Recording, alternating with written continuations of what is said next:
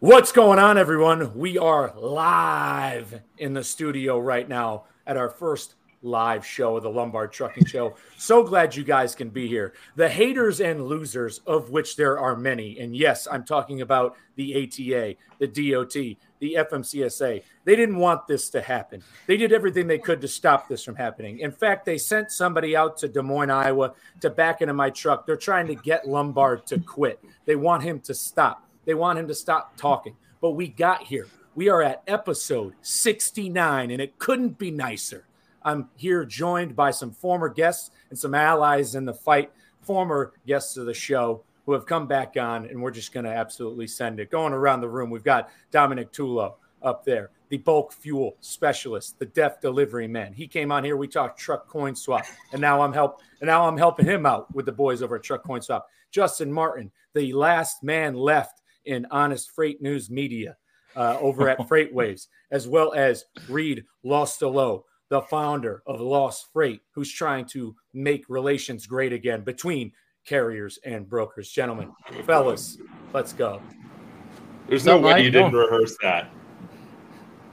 You think no, I didn't rehearse that. I let that came rip. I let that one That's fly. Straight off the top. That's from all the practice of running down the road with a weighted vest, doing TikToks. Mike's done that with oxygen deprivation. He could easily do it on camera, live with all of us. Mike, thank you for having all of us on the 69th Lombard Trucking Show. It's an absolute honor to be here. Oh, yeah. Well, I mean, it's the biggest reason why I wanted you guys on here. And it's not like I'm playing favorites, but what makes it important about, this show, well, 69 is just, the number one, playing into the 69 thing just goes along with like kind of what we're all doing as a brand, like on LinkedIn and everything, which is shit posting and kind of, changing the way the freight industry has looked. Because as we know, and I talked about with Blythe on our show, it's like, if there's nothing sexy about logistics or like funny, there's nothing you can spin it. So but what's also great is, we've been talking about how in freight, there's this disconnect of building relationships and, guys communicating better. And the thing is, if it wasn't for doing this show and if it wasn't for doing what I do, I would have never gotten the opportunity to meet guys like you who are all doing outstanding things. And I think what each of us doing individually is really, helping better the entire logistics world. So glad to have you boys on. Thanks for having us.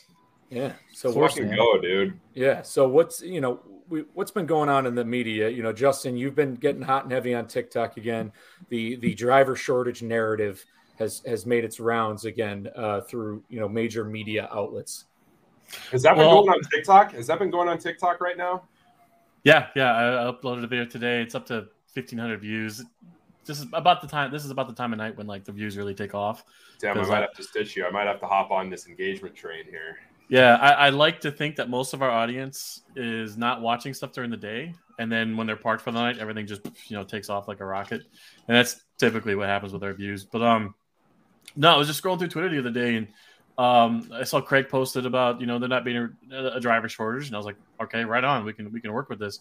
And so just for shits and giggles, I searched truck driver shortage on Twitter, arranged by latest. And lo and behold, there's this guy with like 90,000 followers. Never heard of him. Apparently, he's some kind of like AI data scientist.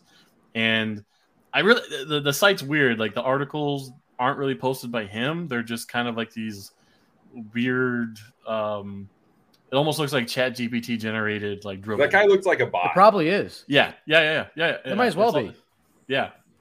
I mean, there was like zero thought whatsoever put in. You could tell whoever wrote this was like super mercenary. Give me my $20. Here's your article. Have a nice day. It wasn't like a FreightWaves artial where they did their research and dug deep and had sources and everything. And so just for shits and giggles, I responded to him, and then like you guys all piled on, and it's been great. So I'm gonna keep this going. I think there's been a lot of articles over the years that like when something gets put out, you can tell who's like legit because people like Rachel Premack is a good example. That's basically how she got her start in this industry. Was her editor said, "Hey, do a story about trucking," and she goes, "Okay," does the story, and her inbox just gets flooded with truck drivers saying, "Oh, no, you're wrong about X, Y, and Z."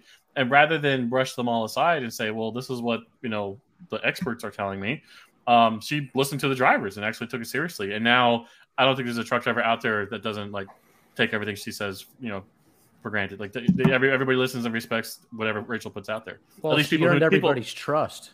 Yeah, exactly. And trust is asymmetrical. You could have Dan Rather is a good example. You could have a decade-long stellar career, but then one little screw up and it all gets tossed out the window. It's just what's crazy about the driver shortage narrative, like you put in your TikTok, is the fact that they've said, like, the ATA has been shoving this narrative into the media for 10 years. So can somebody explain to me what they stand to gain from doing this? It's lobbying money. So they lobby federal and state governments to say, hey, we're short on truck drivers. The states say, okay, where do you want the money to go? And they say, to these truck driving schools. So the truck driving schools get a check from the government, and everybody gets fat and happy off of it. What they don't want is for companies to improve their retention rates. Because if I'm Walmart or the post office, all these big companies out there with low turnover, I hire 50 guys, I'm good for like the next 30 years. And then that shuts the faucet off. And the other thing too is, like, if you're the journalist, like, writing these articles, I totally understand why they get trapped in this. It's, my editor tells me I need to write about XYZ. So what do? I Google who is the trucking expert, and then that Google spits out ATA, because it's the American Trucking Association, not the lobbying group that backs the trucking industry, not the truck drivers. So they just ask the ATA, hey, my editors are telling me to write a story. What you got for me? And then they get fed because you can tell I didn't have time today, but what I really wanted to do was to take like 50 different videos from YouTube, and like, remember that viral video from like a couple years ago where it was like, this is harmful to our democracy? I wanted to do that, but with the 80,000 driver shortage, because they all get fed the same line. And that's how you can tell that it's an ATA fed article, is they use the same points, the same stats, the same numbers. It's always 80,000. It's always, if we don't fix it within the next year, it's going to be 120,000 the next year. Like, it can't be that for 8 years in a row, guys. Yeah. Driver shortages must be cyclical, like every other market, whether it's like the stock market. It goes up, it goes down. Sometimes it's tight, sometimes it's not. I have seen periods of time where it's difficult to find good drivers, or drivers at all. Maybe in like 2018, 2019, especially in 2020, when everybody was slammed, everybody is super busy. It certainly gets a little bit tighter in that time. But then right now, they're abundant. You put an Indeed application up. Me, I run a small fleet, 8 guys. I had 50 applicants in 24 hours for the most recent job posting I put up, which is insane. Yeah. Whereas in 2018, 2019, maybe I would get 5 in a day if I'm lucky. So it must be cyclical like everything else. So to use that 80,000 figure, years later is just intellectually dishonest at best. Yeah. And what drives me nuts too about it is they haven't said that talking point in like over a year now. Any journalist or article that's putting this stuff out, they're already behind on what the new talking point is. The new talking point now is truck parking shortage, which really sucks because like we all agree with that.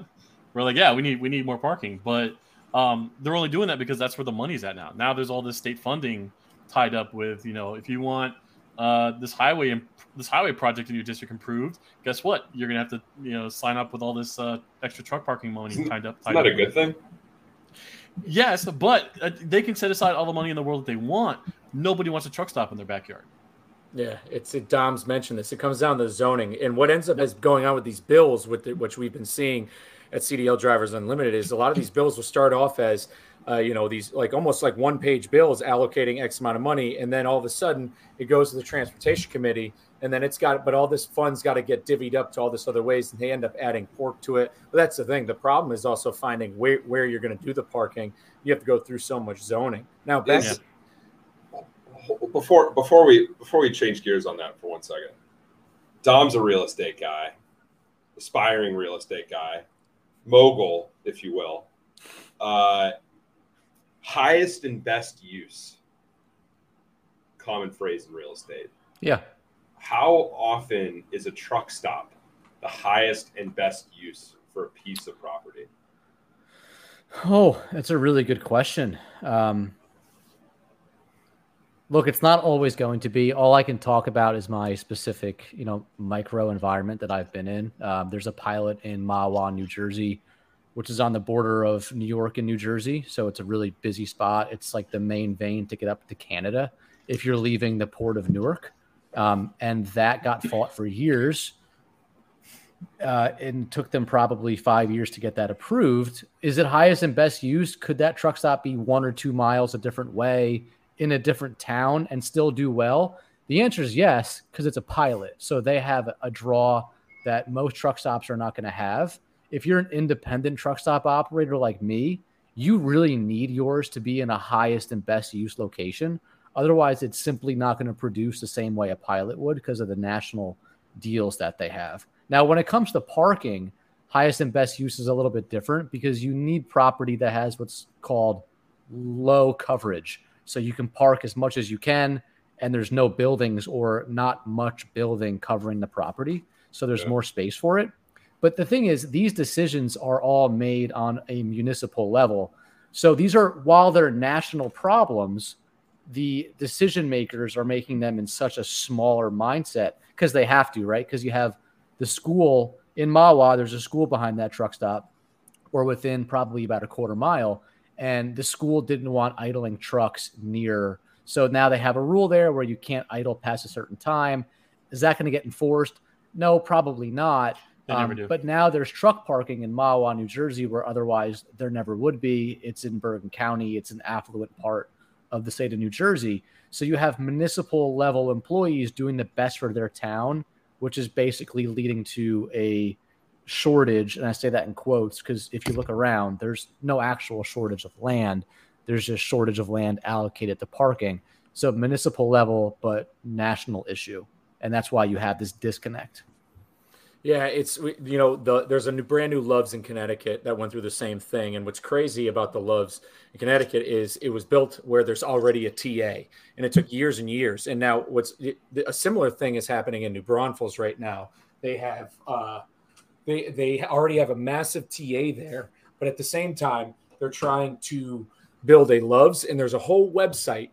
Like I went for a run around this TA and I saw a sign that said stoplovesnb.com, where the whole town is going off about something Loves. They already have a TA.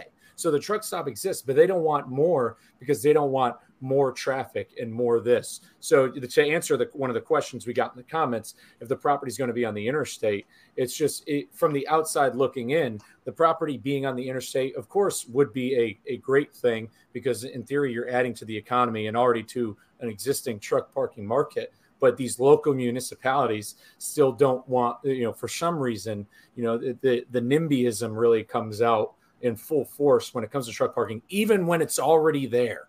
Hey, Mike, it's crazy. It could be pilot lobbying locally to stop that TA or Loves from being put in because they don't want the competition in their neighborhood. Yeah, that's not unheard of. And a lot of communities will have like a website that'll say stop the Austin, Texas Loves.com or whatever. And it's like some guy lives in a nice neighborhood, but the county's decided they want to put like a Loves on not on his side, but on the other side of his house on, off of what was it, 35 that runs through Austin. And nobody wants it there, even that far out of the way. Because I totally get it. You might have a truck that like leaves the Loves or is on their way to the Loves, gets lost, and now they got a truck in their front yard. Happens all the time. Dude, trucking is like literally nobody wants to allocate resources to it or think about it or like acknowledge it until it's like way too late and there's just a shitload of problems. Like, and that's just became even more apparent in the last couple of years. But that's just probably generally true with like supply chain for lack of a better term, just in general, not even just trucking. It's like, as soon as you can't just go to the grocery store and get whatever the fuck you want from like any corner of the world at any point in time, like you're going to just like never think about it. Like people forget about seasons. Like there used to be, 9 months out of the year you couldn't buy oranges. You can only get oranges like during the season. I live in Boston and I can't get a tropical fruit in the dead of winter. What the fuck? Like it's just so absurd. Like our perspective is just so warped by like how freaking awesome our system is, and like it's absurd. It's crazy.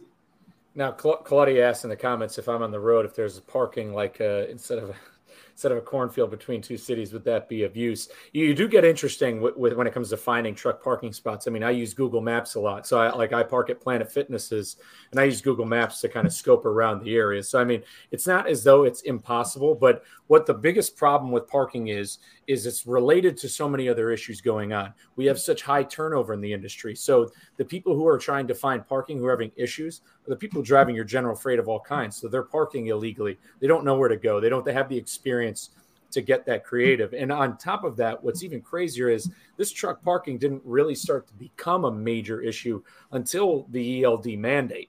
I mean, I think the ELD mandate, it really accelerated the issue because now people are starting and stopping driving at similar times, similar hours. And especially when it's based around certain appointment times, shippers and receivers, and, don't allow parking on their, on their properties. I don't think the ELD mandate has helped. And that's what's also pushed more turnover. And when you have more turnover, you're going to have less experienced guys trying to, know where to park safely. That's a great point. I was just talking with Gord today about, they say that they make these rules for the exception, not the rule. So you'll have guys that say like, well, if they can't find truck parking, it's just because they're not trip planning or whatever. But like you said, so many guys are parking at the same time because they're all running out of hours at the exact same time because all the shippers and receivers all have the similar hours. These guys working at the warehouses don't have to worry about where they're parking for the night. They clock in, do their shift, they clock out, and they go home. And the truck driver that they loaded or unloaded or is waiting to get unloaded or loaded the next day is sitting there in their parking lot idling. If the place is cool enough with letting them do that, and a lot of places aren't. Now, Dom, at your truck stop, do guys have to pay there at all to park overnight? They do. We sell in 12-hour increments, and it's basically $1 an hour. And if you buy 75 gallons of fuel, the parking is free. If you buy 150 gallons of fuel, the parking is free, and the shower is free. Now you have to consider where we are. The average truck stop in the United States is on 25 acres. The Tulo truck stop is on 3. So land is super, super scarce. So the parking is scarce. We only offer about 30 spaces that are designed for that overnight parking. But yeah, in your aspect, well, even though you charge for parking, which I'm not against that, because number one, there's even places in Texas that will charge for overnight parking, the small ones. These are what the independents have to do to survive and compete in this market against the major retail stops. But where you're at, you're so close to the New York metropolitan area. I mean, parking up there is essentially a nightmare, even compared to where Justin used to live down in Philadelphia. Like Justin, you said Philadelphia, you can find your honey holes and your hiding spots. New York, upper New York, you're screwed. I mean, I'll never forget when I had delivered in Elizabeth and I was at this receiver for, 5-6 hours. I was very lucky. The next place I was going was an actual Walmart. I was picking up self-checkouts at right by JFK because I was scared at where I was going to have to park going from Elizabeth just to JFK.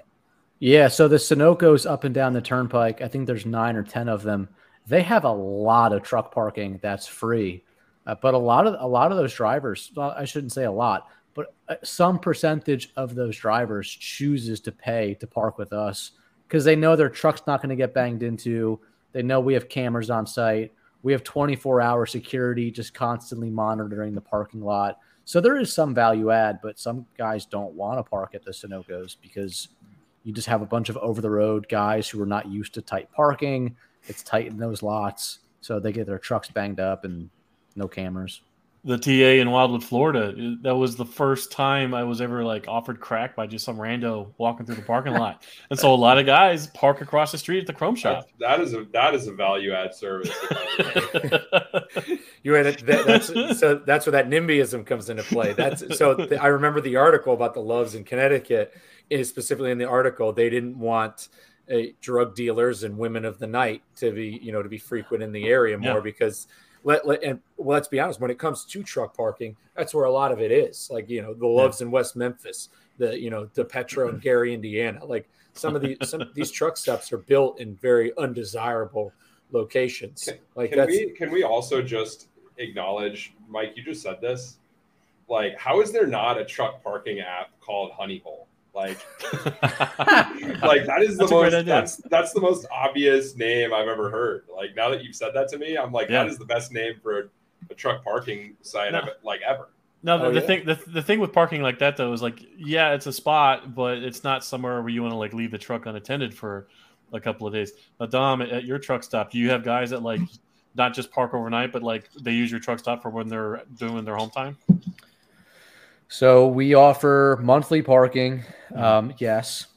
So guys can park there nightly. And there's a lot of that by us because 80% of it's owner operator, single truck owner operator who just do drayage work and then park and then drive home to like Newark or a surrounding metro. So yeah, we do have that. That's like every truck stop in South Florida. Many guys, like if you're just driving through the area and like say you're dropping off or picking up for the day and you need to find like overnight parking, good luck, because all the truck parking is taken up by guys who pay by the month or the week or however long. They're not just parked overnight; they're parked there for days while they're on their home time. So when I was down there, I was lucky. The guy that I was driving with, he found a spot for us, and it was inside of a vacant lot. We paid I think the rate was actually $200 a month, but we just parked. We paid $200 every time we parked, which was like every month and a half, and it was great. And the lot's still there. It's not the greatest lot. I mean, it's literally just a dirt lot, and I think maybe another 30 trucks park their stuff there. But I mean, that's it. There's no Loves or TA, or I think the furthest south, Jupiter, I think maybe, or a little north of Jupiter. There's like a big Flying J and the Blue Beacon and all that up there off of 95. But other than that, maybe the Turnpike. You know, if the service plazas are still open, which a lot of times they're not because they're always under construction. South Florida is a huge mess. I just visited my brother-in-law there last month, and they have a Publix distribution center right behind them in Boynton Beach, Florida. And I was watching where all the trucks in the area would just like sandwich themselves between some palm trees, and they're like, "Yep, this is my spot for the day." It's like, Jesus Christ, they got to do everything they can to park down there. Whatever it takes. Yeah, Florida's a rough spot now. Aaron Dunn from the Trucking for Millennials podcast, he dropped a comment on here saying he talked to Evan Shelley, which is from Truck Parking Club. Now, Dom, you had spoken to him recently too. Now, what is it they're trying to do? They're trying to capitalize on not primarily the landowners, but just with like empty spaces on existing yards. My perspective of what they're doing, he may say it a little bit differently, but it's similar to Airbnbs or it's similar to Ubers. It's illegal to just start being a taxi driver, but Uber found a way using technology to kind of work around this. It's illegal in some municipalities to just rent your place on a short-term basis, but this app Airbnb just kind of makes it easier because it's so seamless. And you don't need a contract and you don't need a lease. Truck Parking Club, in my eyes, is very similar in that you don't need to have your parking lot zoned as truck parking. The guy doesn't have a lease. He's only parking there for one day. So it kind of skips the zoning process. And I think that's the true beauty of it, is it kind of democratizes the ability to truck park. And that's why I love when Evan said to me, there's no shortage of truck parking. There's just a shortage of basically the truck parking that's available being properly marketed. I thought that was pretty sharp. I also like that Evan mentioned that they will offer free truck parking when possible. So, they really do have truckers in mind when building this. And then one of the women who works there who helps run it, who actually takes the phone calls and does customer service, was in the trucking business. So it's really built in that mind frame for truckers. And then the last thing I really liked is they do have some boots on the ground that will actually drive out and see a facility and make sure it's adequate for truck parking, make sure it's safe. So when you put all of those things together and the obvious need as we're talking about, I think the sky is the limit for Truck Parking Club. Yeah, I'm super bullish on those guys too. I would love to have him on the show here soon to talk more in detail on that too. I just love that he's been making the rounds. People have been trucking for millennials. You guys have been talking to him. He's making the rounds, and it's just, like I said, because there's only two angles. The two angles are going at it the slow conventional way of raising funds, doing it your way, like how you have a truck stop and like going about it that way, or like getting the government involved. And look, this problem has been for the most part, caused a lot by government action. So it's going to take it's going to take the funding of the federal government to help in some ways, considering they're the ones who maintain highway systems. So going that way, but that route still becomes so messy because everything in the transportation, anything that goes through legislation has to go through all these. It has to go to committees, and then they have to change it in committees because they have to appease all these other people. It's so corrupt that it just it just makes you want to give up, on the issue. But they've created another angle from the position Airbnb that I think is really going to work too. I think we're at such an interesting inflection point as where you look at this podcast that we're recording right now. It's 4 young faces. It's guys who are passionate, and we're actually talking to each other and teaching each other about the different parts of our company. You see Evan Shelley, young guy, super passionate. He's making his rounds. He understands social media. He's probably not saying no to anyone's podcast. That's why he's been on so many of them. It's so intelligent. And then earlier in the show, I wanted to stop you and say, then you see what Reed is doing with like building memes, like making it like funny and entertaining to like share real things that are happening and actually educating, like Lumper Appreciation Week. I've never heard of that, but Reed's making it funny. It's viral. People are learning. Mike Lombard, you're on TikTok. You're making like David Goggins-esque videos running down the street. It's entertaining. It's hard hitting, right? So just what's happening right now, I think, is such an interesting time where quicker than ever, we're actually going to see a lot of these changes and improvements actually get made. I sure hope so, because I can't tell you how many group chats I'm in where they circle the wagons on all these topics, and everybody just says, "Okay, what's going to get done? What's going to get done?" So, well, we do that too. Sure, that's half the fun. I mean, we like every single week on the Twitter space, we rehash the same exact thing to the point where I have to be like, "Yo, let's fucking, this horse is already glue. Like we're done, man." Like. Yeah. No, it's a vicious circle in that because the freight Facebook groups, this one group, the owner operator no authority group for this NOOA organization that's trying to put themselves together. It's a constant group of people talking about rates and are they serious with this $5 a mile stuff? And there's so many people out there who want to organize and stuff like that, and that's what's gotten me involved with being with, like, that's what actually floated me towards the Schmitz more. Mm-hmm. Lee and Lisa Schmidt on this, and CDL Drivers Unlimited, because they're not just circling these wagons. Like, what's going on is like solutions are actually being proposed. Like, we're drafting letters with solutions, and went to DC to speak to the Transportation Research Board with a packet of solutions. Hey, these are the rules in the books. This is how they need to be enforced. Like, nobody's proposing solutions. There's a lot of complaining and talk, but I know that we do it too, but there's solutions coming out of, the Lost Freight Discord as well. Yeah, the first time I talked to Lisa over the phone, and they kind of gave me like the full detail of like what happened, because I don't know if you know my story of how I first ran into them. I did a TikTok doing like a reaction to all these different websites were doing articles on their application for like a solo exemption from the hours of service rules, and my mistake was that I read a summary of their summary, which was a summary of some other summary. So I was getting like all kinds of like basic stuff wrong on it. And she just lit my ass up in the comments. And I normally don't read the comments because it's just a wave of just, the most dumb shit ever. But I don't know how, but hers got like through and came to the top. And so I read it and I was like, oh, I fucked up. Sorry, I don't know if we're allowed to say F-bombs on here. But I DM'd her and I was like, I am so sorry. Point me in the direction of a sword. I will like lay on it. Just tell me what to do. And so we talked to each other over the phone the next day, and she gave me the whole rundown of like their plan, step by step, exactly what they were going to do.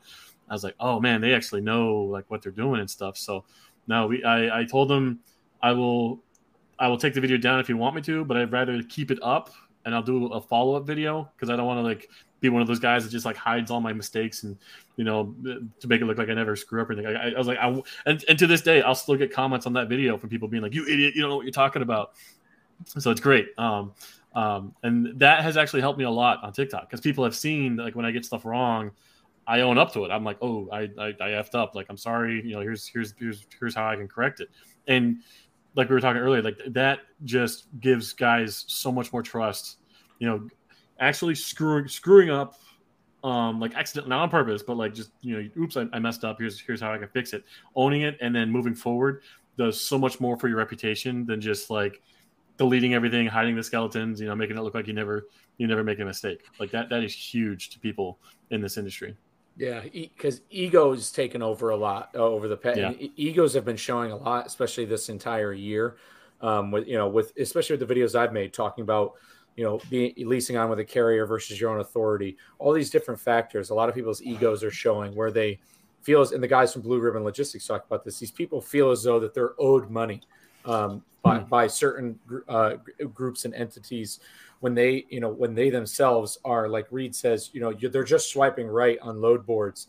And unfortunately, that's not going to get you the money you think you deserve over a long period of time. And the solutions are going to come. And like, yeah, I know Reed says we do it a lot too, but the only way solutions are going to come, solutions I feel like can get manifested sometimes just by having open dialogue and conversation, owning up to mistakes, being in a place like our Discord and just talking, literally just having conversations is how you're going to come up with these solutions. Yeah, that's the only way that it's going to happen. But yeah, because it might be like just the 8 of us, like all having like the same thing over and over again. But someday there might be like 2 extra people in there that weren't in there before, you know, and the new idea might come along.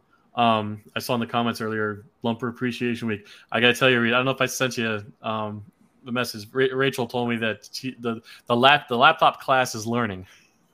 Dude, they like that. We got to blow that shit out of the water next year. I don't know what we're gonna do yet, but like, I mean, whatever the date it was, May something. Like, we gotta just come up with some sort of just like absurd thing that we can do.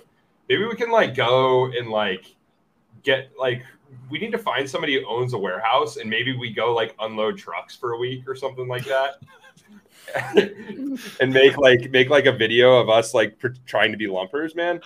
Like I that's what I don't know. I'll figure something out. Like we'll do it.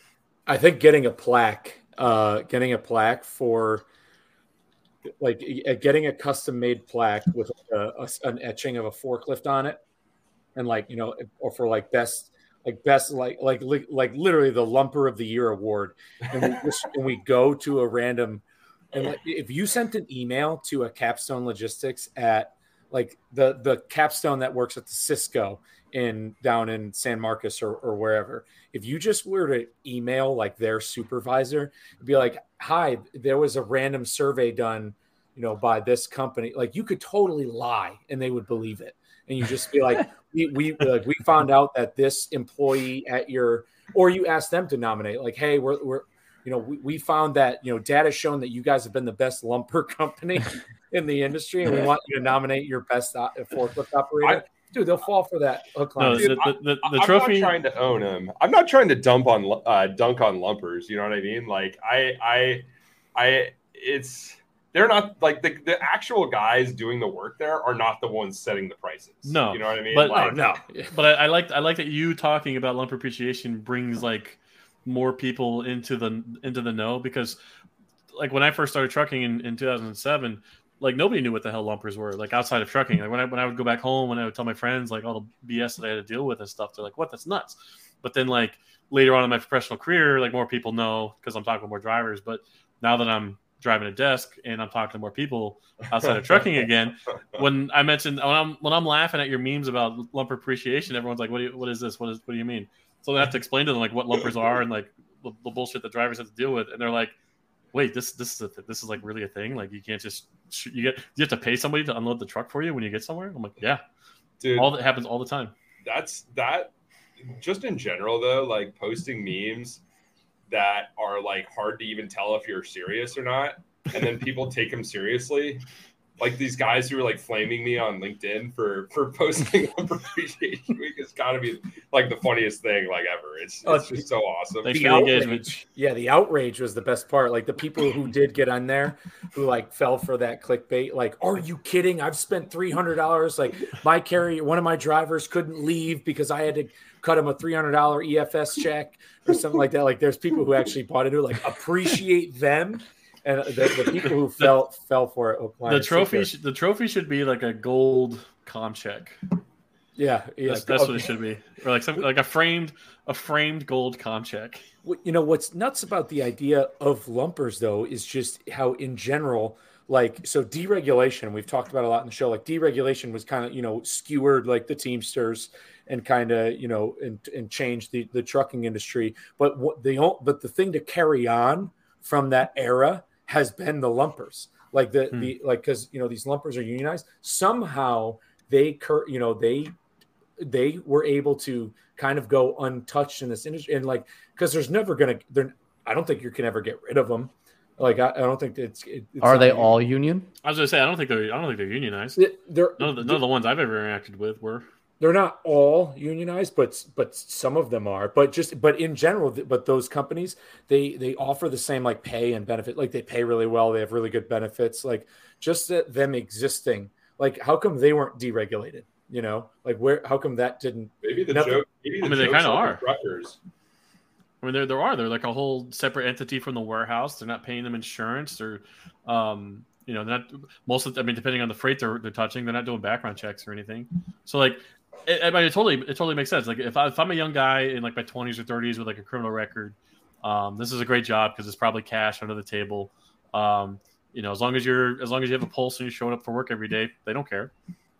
Dude, but Capstone tries to make, my favorite thing about it is that Capstone tries to make it seem like some super sexy thing. They call it like the tactical operations team or something like that. How long has Capstone been around? Because I don't think I've ever been to a single Capstone warehouse once the entire time I was Capstone. Dude, Capstone unloads a lot of warehouses. Yeah, that's been who I've worked with. Yeah, they're like. Gigantic. Why don't warehouses just hire their own people? Because then they would have to hire their own people.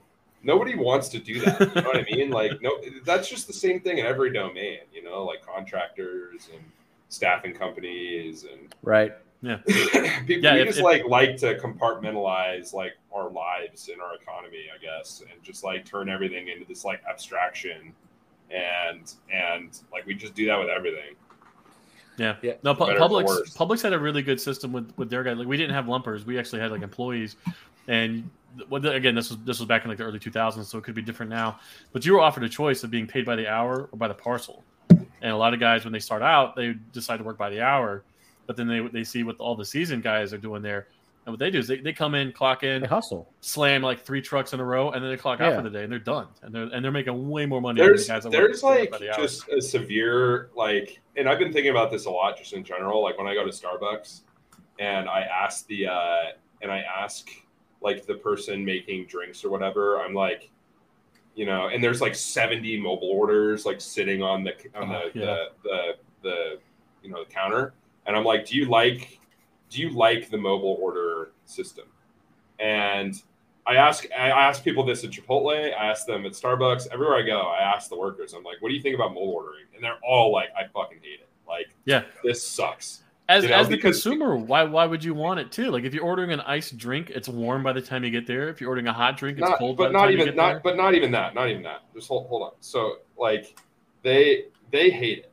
And it's just simply because the kitchens and the preparation areas are not designed to handle the throughput and the order volume that the internet and not having to be right there ordering allows them to really create, right? So now all of a sudden, you go from being able to take however many orders an hour to being able to take unlimited orders per hour theoretically, right? And they don't like their compensation has not changed, and there's no variability to their compensation. And like, there's no upside to making more drinks, despite there being upside for the company, right? Well, you get tips on the orders. Yeah, maybe people should tip more. Yeah, maybe they do. But when you're like a stoned motherfucker sitting on your couch, like waiting for your DoorDash Chipotle to show up, like, you're not looking that person in the eye when you're stiffing them. You know what I mean? Right. Like, that's a good point, because if I order something to go, like if I go and pick it up, I don't do a tip. But if it's being delivered to me, I tip. You're right. That's a good point. You are right. That has been the biggest problem. And, I know and I'm friends with, several progressive people, and this is where progressives are right in a sense of like, and Gord even talks about this too, is that, hours worked and productivity has gone up and up, yet the wages have either stayed the same or gone down in a way, because when you're working more hours and when you're producing more, well, then how come you shouldn't be compensated for it? And I mean, even, we have a LinkedIn comment from Madison who shout out, appreciate you tuning in live. She's been very engaged on the show. She says they can't control the capacity. Like when you have that much capacity, and it's limitless, you can keep ordering, like Reed said, everybody hates it because they're doing more work. But they're not paid anymore. I think it's kind of a problem. They can build that into the app. Like I know, like restaurants, if you're on Grubhub, you can turn your restaurant on or off. Like if you're busy in your restaurant and you don't have time or the workforce to do online orders, you can just pause it for the day or for the hour. So that would require an on-site manager who's cognizant, and realistically, Starbucks is just, which is a big thing these days, right? To have somebody competent on-site and actually be the operator. Let alone, there's no way Starbucks is going to let their stores not take orders. They want that money. The right thing to do would be build these places out in a way where they can handle the orders. Remember that was supposed to be like the next big thing during the pandemic, was like, instead of a new McDonald's with like a dining area, it would just be like a McDonald's or whatever inside of like some random warehouse space where all they would do is like online to go orders, and that kind of like fizzled out and went nowhere. You don't hear. In fact, a lot of restaurants. Remember it was like Chili's and Applebee's and all those restaurants were like, it was their company, but they would have like 5 different little like sub restaurants under their names. Like that just got shut down this year too.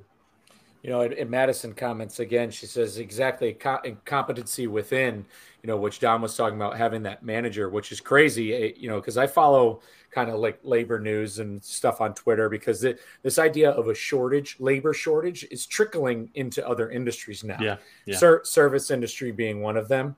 Like this idea of certain labor shortages. Now, I've actually heard that nuclear scientists, I had a friend who came on the show, her name's Zoe. She works in the oil and gas industry, and she went to a conference where actually, because of like political reasons, a lot less people are going into nuclear engineering. So that's a physical shortage that's going on. But in other aspects of labor, like in the service industry, they keep talking about shortages and people, this phrase of nobody wants to work anymore. Like you always hear that from a lot of conservatives. Nobody wants to work anymore. And it's like, is that really the answer? Because that's not the answer in trucking. It's not that nobody wants to drive. How many, there's X amount, there's how many CDLs in surplus, at some point, and this is, when libertarians get butthurt when they hear about this, but at some point, a job's just got to be worth it, for people. Funny how you mentioned it was like nuclear scientists that are they're short on. I was literally, while I was making dinner before I came on the podcast, I'm listening to this talk by this girl talking about string theory, how like string theory in the last 30 years has just been a complete waste of time. So you have all these tenured professors who 20 years ago got like a nice cushy job at a university somewhere, have nothing to show for it, but all these other areas that they could have gone into and produced something of value are now all short, because for the last 30 years, everybody's been funneling into string theory. And that's kind of how we can apply this same thing to like all these other industries. Like I'm a millennial. I graduated high school in 2002. So I was trained from kindergarten up to, if you want to make anything of yourself in life, you have to go to college and then graduate and get a degree and, do X, Y, and Z. And the first school that I looked into while I was in high school, it was film school. And they're like, yeah, it'll be $74,000 a year. And I said, no, thanks. And just went to work, and I'm making less money than other colleagues of mine or other classmates of mine that did get degrees, but I don't have any student loans. Right. Yeah. My wife makes a lot more than I do, but she's also paying $800 a month, with her student loans. We haven't paid them in the last 3 years because of the student loan pause, but that's going to expire in July. So that's going to be $800 a month we won't have. Yeah, they may gross more than you, but what are they netting after expenses, which are factors people don't look at that. They look at it just from what their yearly paycheck could be. Which those student loan things, yeah, I mean, I know it's always controversial talking about student loans. Me personally, and this is just from a moral standpoint. We bailed out banks in the auto industry, all and so like I said, I'm fiscally conservative in a lot of different ways, but when it comes to like what we've done, number one, and Dom knows this, we know that money's fake and fractional reserve banking is an absolute, gutless. I don't even know why it exists because it's literally a Ponzi scheme. But, we've bailed out these other industries.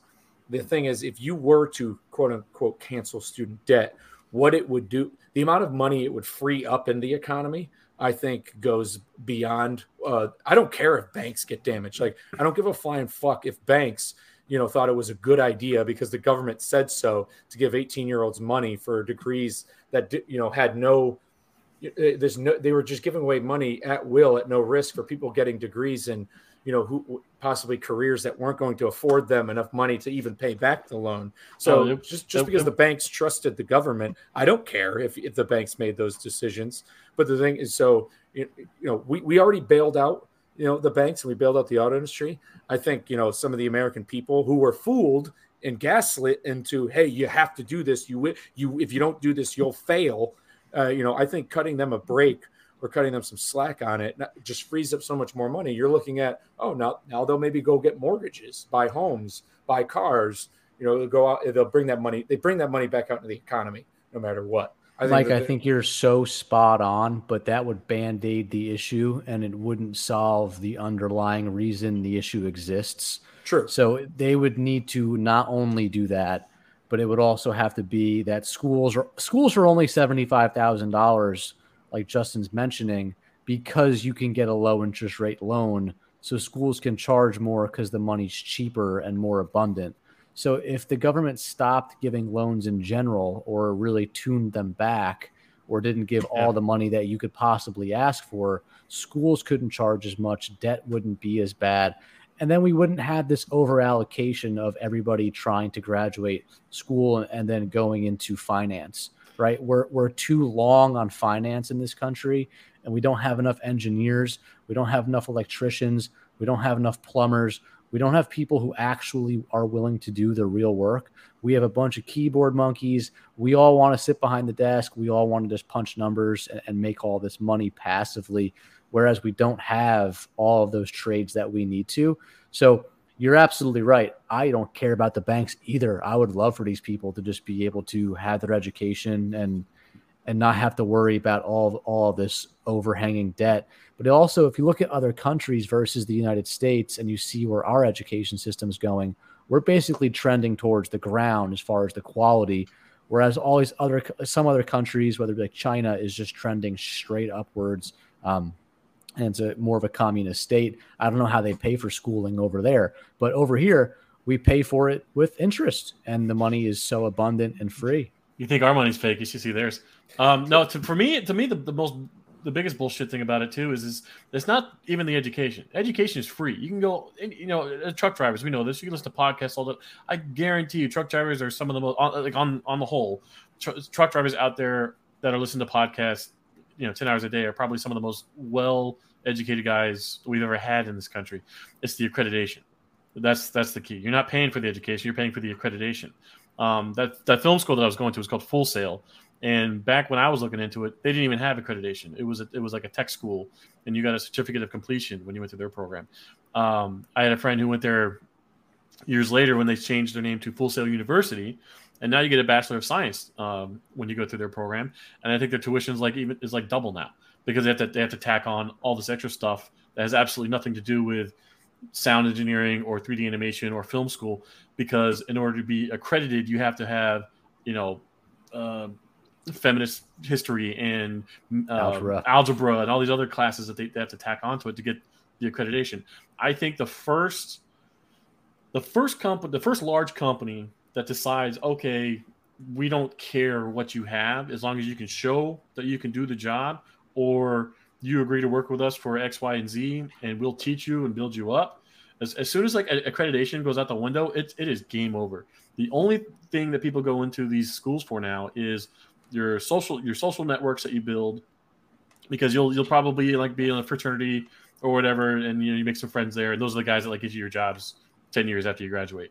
Or you still keep in touch with like your professors and stuff that you went through school. Absolutely. you got to ask yourself, and my opinion on all this is probably not popular, but like, or I don't know about that, but like, it's not the question I always ask myself, and take everything I say with a grain of salt. But the question I always ask myself is like, is my opinion useful to me? You know what I mean? Is my opinion about the way the world works useful?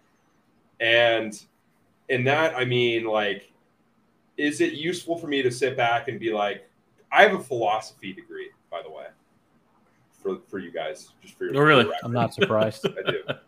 And it's like, I could just sit back and be like, fuck, like, I'm screwed. Like, where are the philosopher jobs? Shit, you know, like, I could just sit back and do that. Or I could be like, okay, like, great. Like, what am I going to do? You know? So it's either, you know, the system's broken and I need to fix the system, or I'm broken and I need to fix myself. Which one's easier? The second one, right? The second one. And we have way too many people sitting around being like, oh, the system's fucked. Like, God, it's like, guess what? What the fuck are you going to do about it? You know what I mean? You got to play the game either way. The system may be broken. It may be rigged. The game may be, the deck is stacked against you. Guess what? It probably is. But like, what are you going to do about it? You know, like, and you can sit around and be like, oh yeah, like, you know, we need to fix education and all these other things. And yes, we do 100%, like whatever that means. Right. And it's so easy to say all these things that like sound awesome. Right. But like, what are you going to actually do about it? Like, what action is going to be taken? And to me, it's like, you know, I'm looking at the world and I'm just like, you can literally do whatever the fuck, right? It doesn't matter if you have a degree. It already doesn't matter if you have a degree, right? If you tell yourself that, oh shit, I have a philosophy degree, I'm going to amount to nothing now because U.S. News and World Report said my degree is the most useless fucking waste of time ever. Like, great. Yeah, you're right.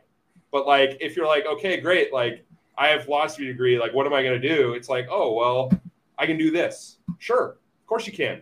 You could probably read Plato's Republic on TikTok in like a Southern accent and make like $1 million next year. You know what I mean? Like, it is just, you could just, fucking Lombard could probably like run down the street and recite, you know, whatever, like insert fucking Shakespearean play. And he could, it's just like, the world is insane and you can do anything. Anybody can do anything. And like, just people need to tell themselves that more, you know, like, it's just crazy that people like aren't shouting this from the rooftops. Right. But the reality is, and that's true. It's so true. It's unbelievably true. But the reality is that nobody's going to fucking do anything about it. Most people are never going to do anything. And therefore, that's like a good message to the people who do, because your competition is basically zero. You know what I mean? Like, and I don't know if that's a good or a bad thing to say, but that's just the truth. No, that's great. But again, I think you have the type of personality where you yourself are like super malleable. So I guess I want to think that like whatever system you went through, if you come out the other end, you're still going to be like, well, that was something. And then you'll just go off and do whatever you want. I've been saying for a long time that I think the schools and the systems that we have set up now aren't making people like you. And whether that's like a nature versus nurture thing, whether you need to be born with it, I don't know. But I know I don't know what system would make somebody like me. I have no idea. I don't know, but I do know that like the best kind of people who are going to succeed who are in school now are those who can learn, unlearn, and then relearn. Because if you're the way we have it now is like you got to know what you want to do for the rest of your life by like middle school, and then go through the schooling. Lie, dude. That's a scam. That's nonsense. That's like it is.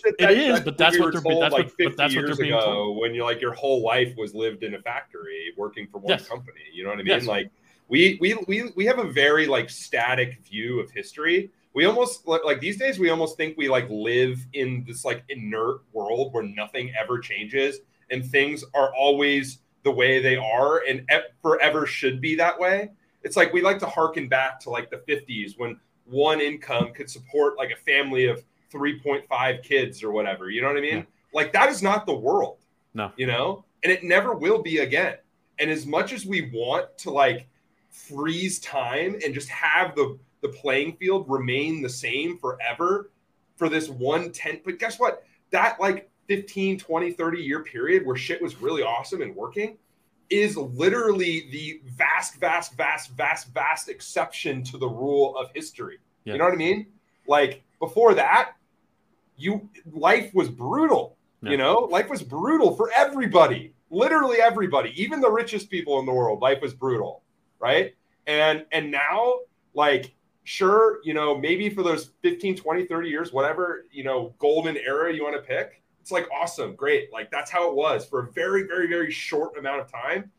And maybe we'll get to a point where there's something like it, but we're never going back. This notion of going back is fake. It doesn't exist. No, like, that's a scam. Yeah, no, I'm in agreement. I'm in agreement with you 100%. Yeah. I'm just saying the way the schools are now, or at least they were. Plus, like when we were going through school, that's what it was expected. By the time you're in high school, it's like, okay, where are you going to go for college? Like, I don't know. Yeah, I don't know what that. Like, I wanted to do X, Y, and Z when I was 18, and by the time I was 25, I was doing like 5 other things that I never even thought. Like, if you'd have told me in high school, if you told me that by the time I discovered Newgrounds.com, that there would be all these like weird behind the scenes things that happen where I would like befriend the guys who like created the website, and that would like lead to these 20 connections that would like lead me down to the job I have today. I never would have believed you. I just thought you'd have been like some raving lunatic with like, you know, a bunch of dots connected conspiracies behind you. But that's how life is. That's what life is. It's always who you know, not just what you know. Dude, you can know people instantly now, you know, like look at us. Like we're just like a bunch of fucking assholes on the internet, like talking about whatever the hell we're talking about right now. Yeah. Right. And we got to where we are now because we pressed a bunch of like keys straight up. Like, that's all we do. Monkeys screaming into a keyboard. It's awesome. We mentioned it briefly. I want to see a good series from Mike. Oh, Mike, this is a good series for you.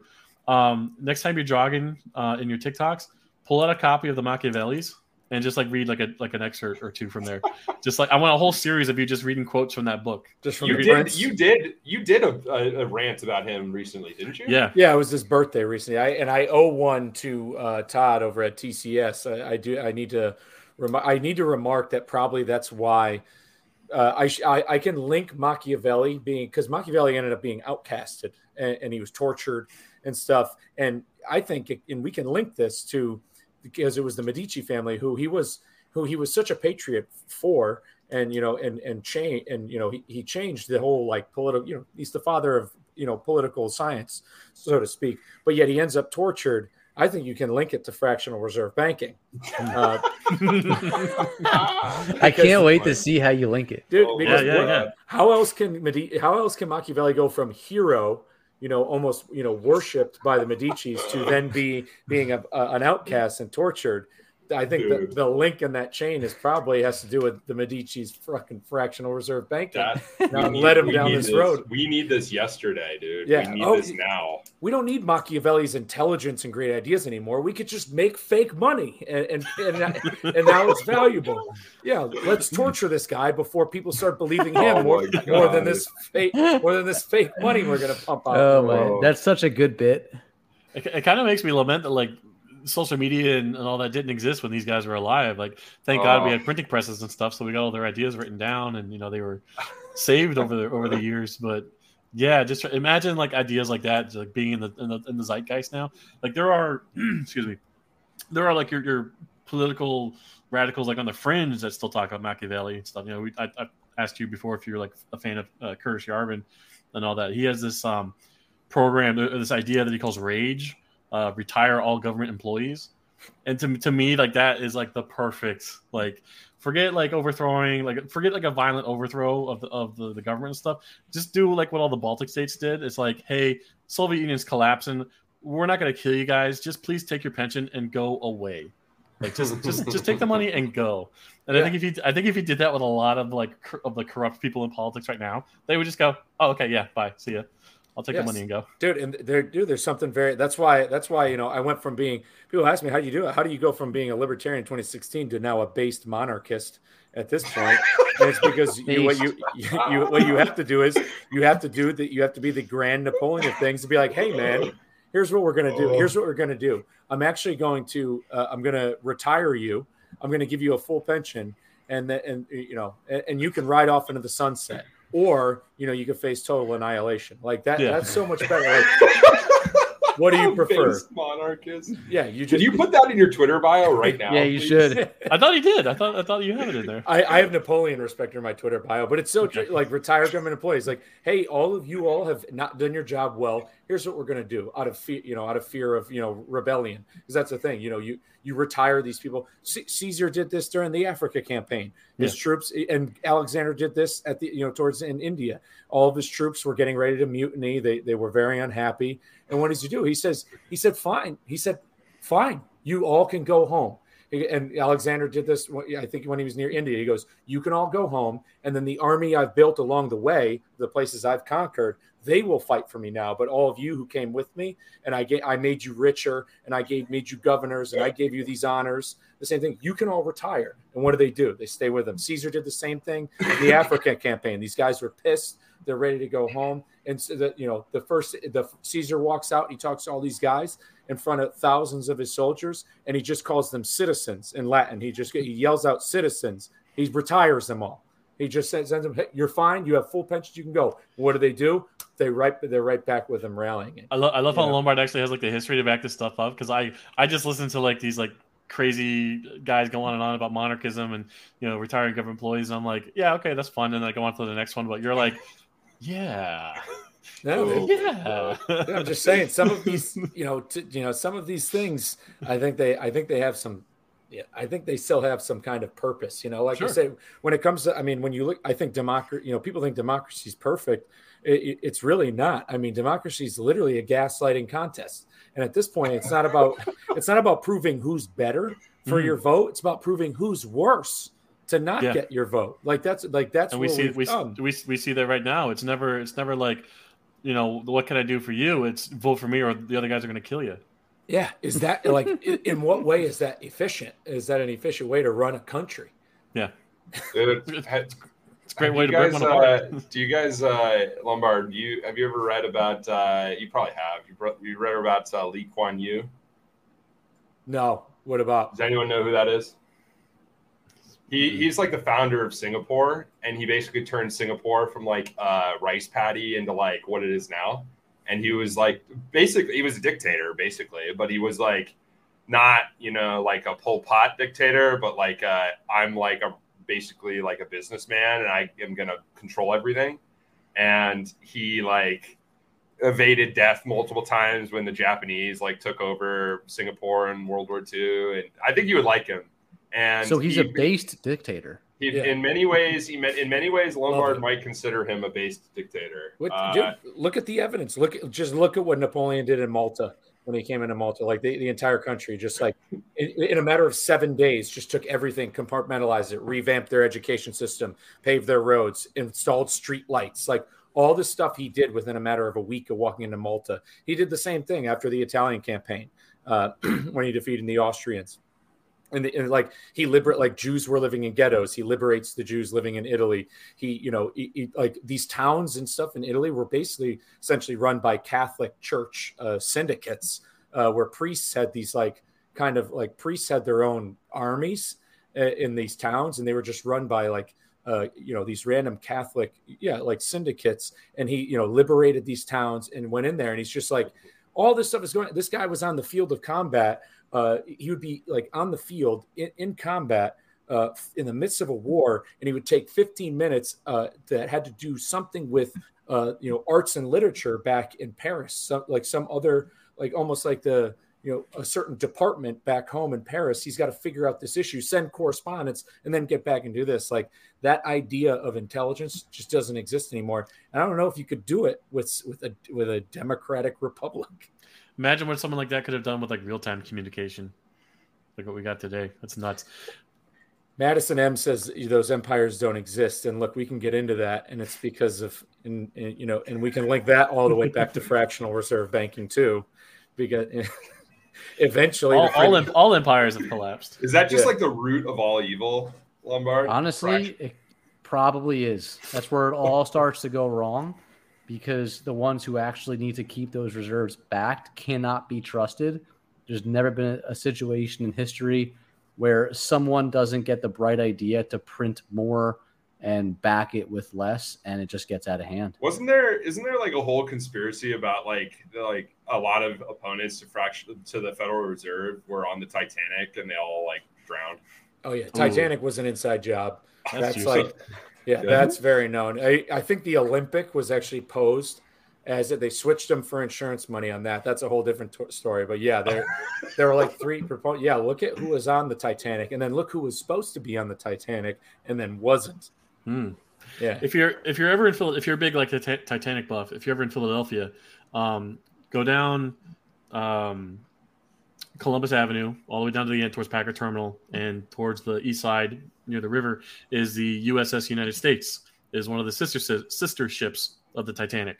When you're looking at this giant rust bucket on the dock, it's literally the Titanic, but just with a different nameplate on it. And they've had plans upon plans upon plans on like what to do with that thing over the last few decades. Like some people wanted to turn it into a casino, others are like just scrap the damn thing, it's literally falling apart. Others are like turn it into a museum.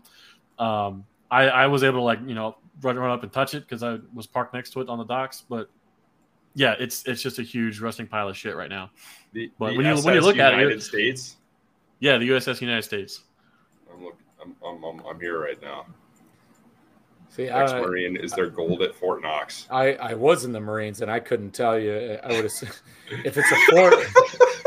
I couldn't tell you that. I can't tell you if there's gold or not. I've never been to the vault there, but there are a ton of grenades. I delivered many grenades to Fort Knox. Oh, so you've delivered. Well, Fort Knox it's technically still an army post.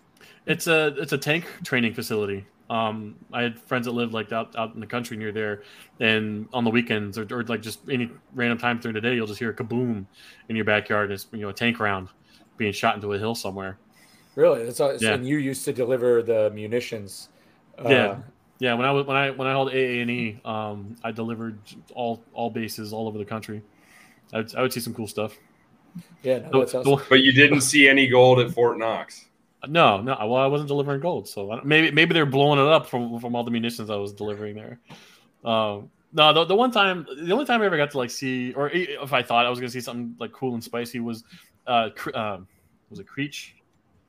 Yeah, the Navy base just north of Nevada, Las Vegas. So you got Creech Air Force Base, and then there's like a bunch of hills, and then you got Area 51 just north of it. And we're delivering missiles to this base because it's where they test like all the drones and stuff out there. And I couldn't help myself the whole time they're unloading me. I'm just bullshitting with the GIs there, and I'm like, so what's over that hill, guys? What's over? When do we go over there? And they just like every time they were just like, dude, shut the fuck up. Just please stop. Yeah, because they get it all the time. Yeah, that actually that's something I think that needs to be touched on, because I've listened to that Rogan episode with Bob Lazar, and I have no reason to say that Bob Lazar was wrong about anything. And then same thing with Commander Fravor, the Navy pilot, and then another guy. He was just on a show. I think his name's Dr. Sean Ryan. I'll have to look up that podcast. He's another guy who essentially talks about how the alien technology is already here and exists, and it's kept secret above the presidency and above the CIA, because essentially who has this technology declares the winner of Earth. And it goes into how a lot of this changed, because when we send off nuclear bombs, it's caused a reaction, like a butterfly effect, to these aliens, and that's what's caused their systems to go crazy. Regardless, what makes me curious about where Bob Lazar works is is the trucks that bring them their supplies. Like what CDL drivers are bringing them their food to these secret military bases. So they a lot of it's like flights. They had those chartered flights from Las Vegas. They drop it. No. They so the people who like work there, like if you're clocking in 9 to 5 at Area 51, you have a chartered flight from Vegas that takes you there. But as far as like the food delivery and stuff, that's all just brought on regular trucks. Like it's just like any other delivery. It's just more of a pain in the ass because you're dealing with like the guards and don't get out of your truck. Justin, what's the closest city to there? Is it Amargosa Valley? Amargosa? Isn't it north of Vegas? You said.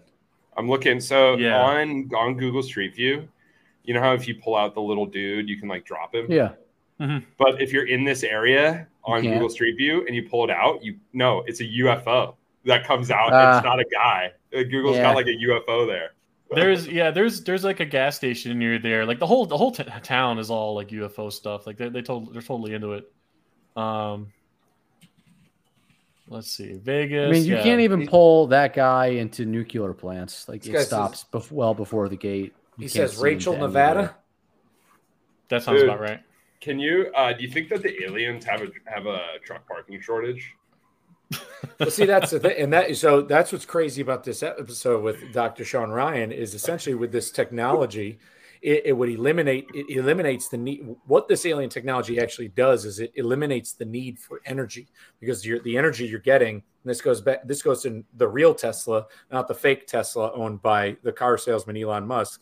The real Nikola Tesla. He had this idea that you can get energy from the earth that would power your shit. And like you'd be pulling from the Earth's energy bases, and essentially energy's free. That's what this alien technology does. Is it makes energy free. So what it would do? He's saying we have this. Yeah, and the idea is that we have this, and we have it in like, and it's probably owned within the United States, but we don't know if it's also owned by China or Russia, because this technology, the reason why it started to go haywire was because we dropped nuclear weapons, and dropping the nukes is what set off like this butterfly effect, because that energy did something to, these aliens technology. Because what it could do is like transportation becomes moot, because you could just, you have essentially what these devices are like, use a negative gravity type of technology that allows them to move in all these different directions. So, I mean, imagine if you didn't need oil and gas for anything at all. And I'm not talking about electricity. I'm not talking about like nuclear energy. This sounds like a solution to the driver shortage. Well, yeah. Yeah. The thing with me though is like if that technology existed and we had it, we would have been using it yesterday. Like we would, like, the whole reason we fight in all these like overseas conflicts is over your resources. Like we have plenty of resources here. We just don't want to be digging it up like they do over, in like the Saudi Arabia and stuff. We talk a lot about inflation, but we don't talk enough about deflation, because technology is supposed to promise deflation, and we literally I don't think people think enough about deflation. It can't, because the government's always debasing the monetary supply by putting money into circulation with mortgages. You have to understand, and I didn't realize this till I really dug into it. When you get a mortgage, that money is minted into existence. That money didn't exist before you got that mortgage. So you can never reasonably have deflation, no matter how good the technology is, when the monetary system is always expanding. No, well, it's always about scale. If it can scale, it can deflate, because look at our TVs. Our TVs, the TV you get now for like $300 is better than a $30,000 TV 20 years ago. Yeah, but the cars are more expensive. That I think that's a. Can you tell me other technology or other products that have come down in cost that are that considerable? No, cars is a good example, because you look at what features the features that are in like a base model car now. A $30,000 base model car now would have been a $90,000 premium trim car 15 years ago, and a lot of that's just because of the legislation. Like, a $30,000 car now. Yes, but the cars aren't cheaper. They could be if it was 15 years ago, but it's not, because it's today. Yeah. Well, okay. So like Subaru is a good example. I drive two Subarus, and the last one I bought at the same time. No, not at the same time. I have one. I have a 2017. I'm blanking on it now. 2017 Impreza and a 2019 Forester. And when you go to Subarus now, the first thing that the salesperson is going to tell you is, oh, well, the rear-facing camera is standard in all of our cars going on 2017 forward. What they don't tell you is that that's like mandated by the federal government for all cars 2017 forward. Right. Kind of like when Werner likes to say that they've been pioneering electronic logs, which I find is funny. It's like, oh, great, you're the pioneer, and then also they're a disaster. Yeah, cars are funny because TVs, the better TVs get, the cheaper they seem the cheaper they get. all around. Cars are another beast too, because I'm all about, having a little bit better public infrastructure. There's too many cars on the road. I mean, and like we can't argue, like if we can get more people off the roads, I'm not saying eliminate the need for people to have cars, but giving people more options, I think shouldn't be off the table for people. This, I understand, like, we're quote unquote not going backwards, like Reed had said, but 100 years ago there were town cars in cities like West Haven and stuff that trolleys that moved up and down. Street cars, yeah. Dude, can we talk about how Firestone and GM and Standard Oil all colluded to destroy the streetcar networks of our great major cities? Exactly. They gatekept and gave the lobby government money. Like, people have no idea. It's just like, oh, it's the free market. It's the free market. No, it's really not. Not when an entire industry. Yeah, LA had like the biggest streetcar network in the world, and it got like destroyed. Yeah, and it's all because of government lobbying money. So it's actually, no, it's not the free market wanting. The reason why everyone has as many cars as they do is because we're covering a lot of bases on this pod tonight. Yeah, I love it. This is very appropriate for episode 69. Yeah, it's because people don't have choices on the cars. But what I don't like about cars is all the technology in them, because people don't seem to understand. And I know that, and I'm pretty sure it might have been Bezos, one of my enemies who I declare an enemy, who said this. Somebody was mentioning like how, oh no, I think it was Jim Carrey. He said this. Jim Carrey was just like, oh, when you don't have that unpaid parking ticket, that car is going to take you right to the police department. These like when you have an infraction like on your car, or you didn't pay a parking ticket or something like this, all this technology in these cars, when they're able to just shut it off and shut it on, especially when they're electric, and they're charged, when they have all these computers in them and they have 5G and Wi-Fi. I think, what's it called? Gord has said this best. The most eco-friendly car you can get is the one you already own. But shit, if I could have a car right now, it would be like a 1992 square Cherokee, that you can fix. They've made these cars unfixable to yourself. There's so many computers, there's so many wiring. They're doing it with new trucks now too. That's why truckers love, that's why they love running Outlaws, because, well, they've been trucking for so long. Now they can work on the truck themselves. They can figure it out, because you could see everything. Now with all this other stuff, all the OEM parts waiting on part, you can't fix this stuff yourself anymore. You can't even do. If you own a BMW, you can't give yourself an oil change. The OEMs like have benefited from this tremendously. Is that the case? Yeah, because they can make more money on parts and service, and they don't just make money just on selling the tractor. They make money on servicing. They're down the line. I can't even check the oil in my car. They want in on the subscription revenue. I can't check the oil in my car, and you can't? No, I can't. There's no dipstick. So I have to go to the computer, and I was always told that you cannot check a car's oil while the engine's hot, because the engine goes through the cylinder heads and spreads out and does its thing. My car makes me run the car for 5 minutes and get the engine hot before I can check the oil. So it doesn't. That totally goes against the logic of what I was always like understood. Yeah. One other quick thing, and we all have these like micro situations that like make us seem conspiratorial about things, but I had a leased 2017 Mac Anthem sleeper cab. This thing, we ran the piss out of this thing up and down the turnpike, and it never had a single service issue. And then I have purchased Macs that are a disaster. And it's like, what are you guys doing different to these leased trucks that it never went back to the dealership? Not even once. Like, I just can't get my head around it. I'll never buy a truck again. I'm only going to lease, because they clearly program the software different or do something different.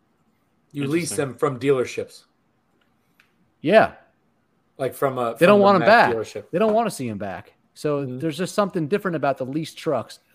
Look, there probably isn't, but I think there is. Yeah, I mean, you may be onto something there, because I'm curious about that. I mean, I've always heard, what's crazy is it was more common pre-COVID. It was more common than you think. There's guys I followed on YouTube. Some guys really got started in the industry by leasing a truck from a dealer, not doing lease purchasing. They would lease a truck from there. I think there's a place out in Utah called Wasatch Leasing, was a real popular one that a lot of guys would go to. And I'll never buy a power unit again, Mike. Yeah, and they lease from dealerships. I mean, is it like a legitimate thought that they're like treating these leases different than they are their? No, I'm making it up, but I don't know. I mean, I love making shit up, but like when you put two trucks side by side, you run them the same way, same routes for 5 years, and one's in the dealership every 3 months and it's owned, and one's never in the dealership and it's leased. You can't help but wonder. And the leased one, I'm sure, comes with some sort of better maintenance package. We don't have to do anything. Yeah. If anything breaks, they have to fix it. Anything. Yeah, exactly. I don't know. Yeah. I think you might open up a can of worms on something. Well, We actually own one of those truck computers that you plug into under the ignition port to diagnose a truck. My 65-year-old father does the truck maintenance. Doesn't do the hands-on stuff, but dispatches it out to like a mobile truck repair guy that we use. And my father's been maintaining trucks for 40 years, so he's actually found it like a new challenge in trying to figure out how to maintain these new trucks. So we bought this computer, and we don't go to the dealership as much as we used to, because a lot of the times we just have to force a regen, and you can do that with one of these computers. So we save ourselves a lot of time not having to go to these dealerships with that computer. But Taylor, that software is not cheap. No, yeah, you have to keep up with the software. What did it cost you? Like $4,000? Yeah, it's like $4,000 for the software license, and then the computer itself is worth nothing. But it saves us a lot of time. Our friend Taylor built, on Twitter, he tells me he did that too. He bought a thing and he force regens his truck. I forget his routine exactly, but he says that he force regens in his truck, and he's seldom had issues with his truck. Just gets regular oil change.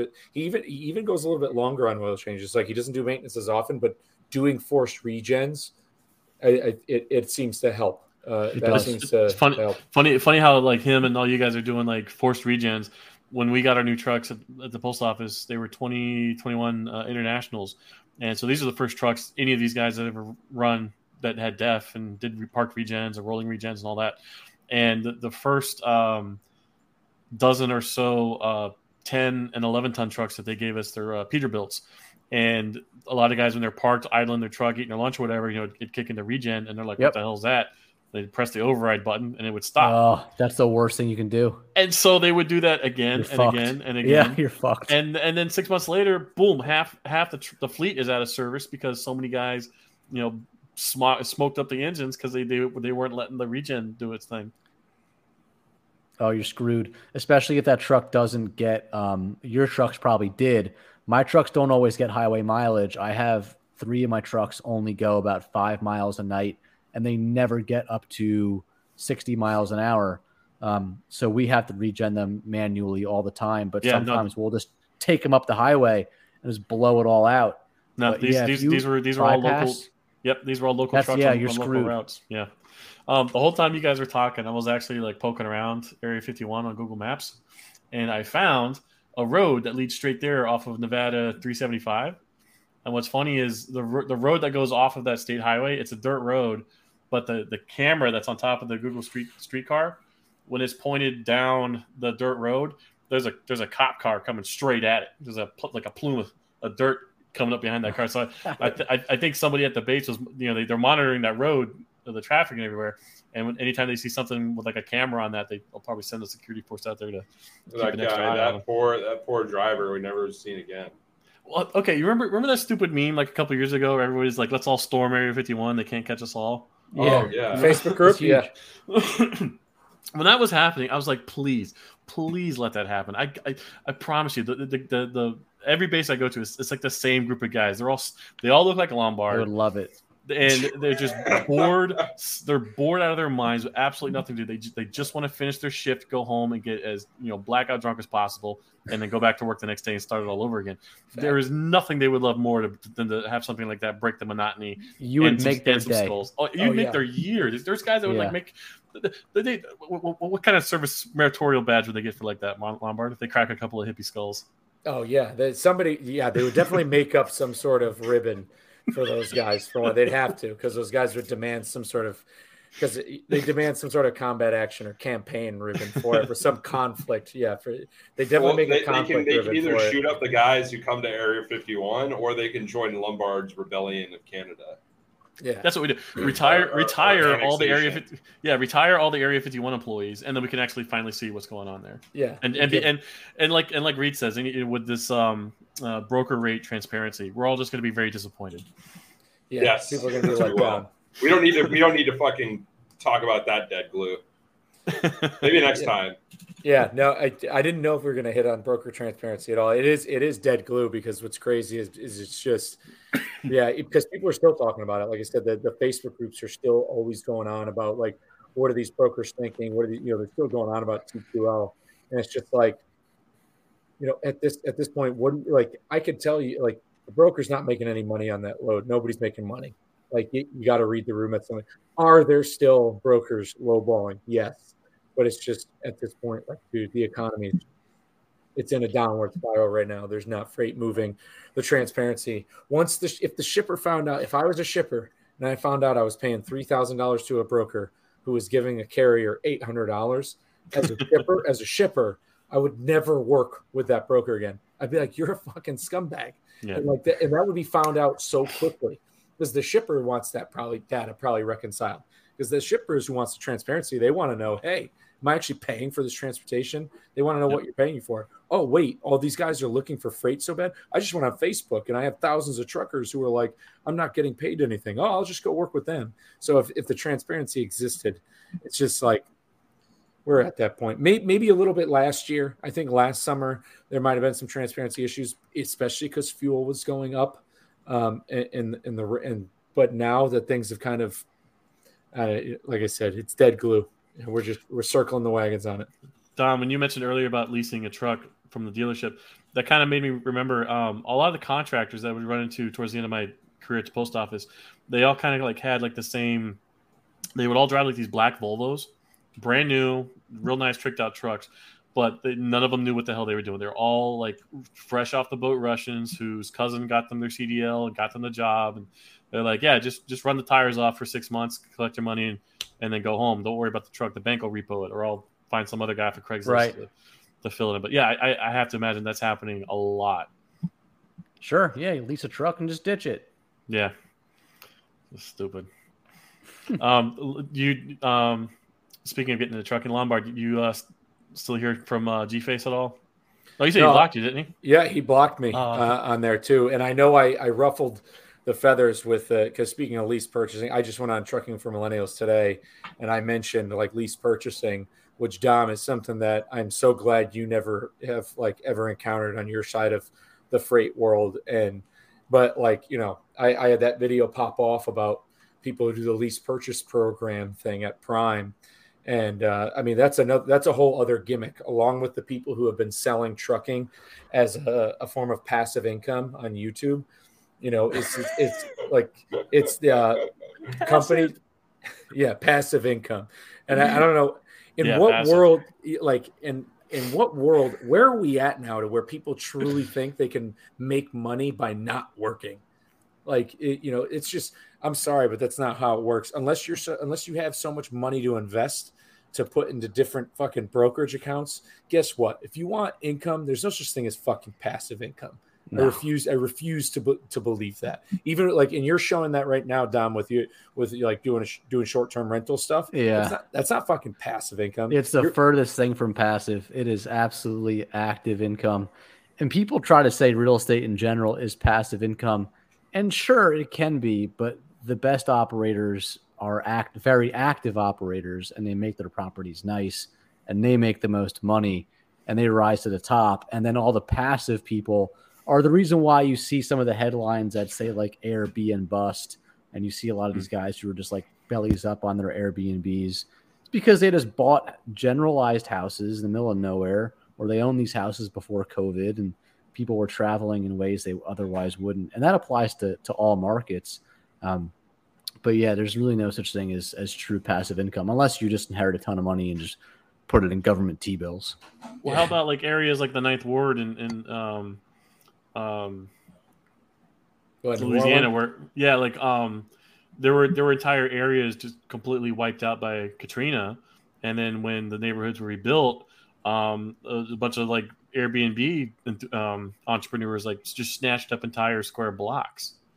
And that was just an article I read like years ago, and I still don't know if any of them are still around. But yeah, it's absolutely wild. Like you'll have like locals who didn't move out after Katrina, and next thing they know, like the entire like community around them has completely changed, and it's all short-term rentals and people there just to party for the weekend and leave. I'm pretty sure that's what Dom's doing. Yeah, my neighbors hate me. But with the lease purchasing, these types of the lease purchasing has become. Are we talking about lease purchasing or short-term rentals or both, because the mantra and the ideology of like getting into a business with nothing down or somehow making a business work with little or no input. And don't get me wrong, there are people who have succeeded. There's a girl on TikTok who DM'd me her story about how she succeeded with, lease purchasing from Prime. And, and that's great. And there's people who win off it. However, in the majority, this system is set up for large carriers to convince people who are more so disenfranchised that they can own a business with very little down. They can walk away very easily. And all it really does is it suppresses wages. Wages become suppressed because a bunch of people. I'll be right back. Yeah, sure. Use my help. A bunch of people came onto that post and were saying like, I'm a fleet owner now. And they run, they're like, I have 3 or 4 trucks. And it's like, you have 3 or 4 trucks of paying somebody. You're paying somebody 50 to 60 cents a mile, 1099ing with no benefits. Like all it is just, you've become a glorified like MLM manager. Because what's stopping your driver from going to doing the same thing in leasing? Like, how are you keeping that talent? Like, it still keeps the turnover high, or the fake driver shortage that the ATA gets away with saying still keeps turnover high, and it just keeps wages down. And all you really get to do is you're moving mega carriers cheap freight for trucks that they're no longer having to pay for. Imagine being a company like Prime or PAM Transport, and you can get people to pay you to drive their assets. Like you're paying for their may assets. be able to get away with that in a really low interest rate environment. And you may also be able to get away with that until you have a truck that actually has an accident. Trucking, especially when you're an asset-based company, Mike, you know this better than anybody. When you're actually an asset-based company, that top line revenue gets small really, really fast after you pay all your bills. So if you want to be a prime operator and you buy a truck and you can find an asshat to drive it and not ask any questions about how this happened, that's very short-lived and it's not going to last forever. The moment you have a real issue, the party is going to be over. Yeah, Madison absolutely nailed it. I can't tell you how many times I see on social media now of people who are documenting their journey, going into trucking school and saying, I'm going to sign on to carrier X, Y, and Z and this and that. And then as soon as the word lease goes out their mouth, I'm just like, oh, they're done. They're not they're not even going to be driving in 6 months. They're going to be out of the industry. They're going to be bankrupt in 6 months because so many of these people go into this because they're told, oh, it's a great job. There's a driver shortage. You'll be making $80,000 your first year, easy peasy. Just sign on this dotted line and go move some freight. It's not that easy. They're sold a bag of goods. If you want to do that, go W-2, learn the business, get an understanding of it, become friends with your boss, ask him questions. Maybe he'll teach you some things. I love when guys come work for me and they move on to bigger and better things, whether they learn from me and they can own owner operator. That makes me more happy than anything. Not all bosses are like that. I love when guys come and learn the industry and move on, but that's the best thing you can do. And then completely tune out the Facebook pages who will try to talk you out of it. And they'll try to tell you, oh, it's the worst time ever. Sure, it might be. Swim against the tide. Don't lose your shirt. Don't buy a truck with money you can't afford to lose to feed your family. But, I see these Facebook pages and guy is saying how he's so excited he bought a truck. And then there's 100 comments about, oh my God, it's the worst time ever. Why would you do that? Man, that shit drives me crazy. It can be, but it also can actually be the decision you make in your life that will actually free you from the rat race, that will actually get you out of the truck for a 14-hour day. So when you're in your 40s, you can spend time with your kids.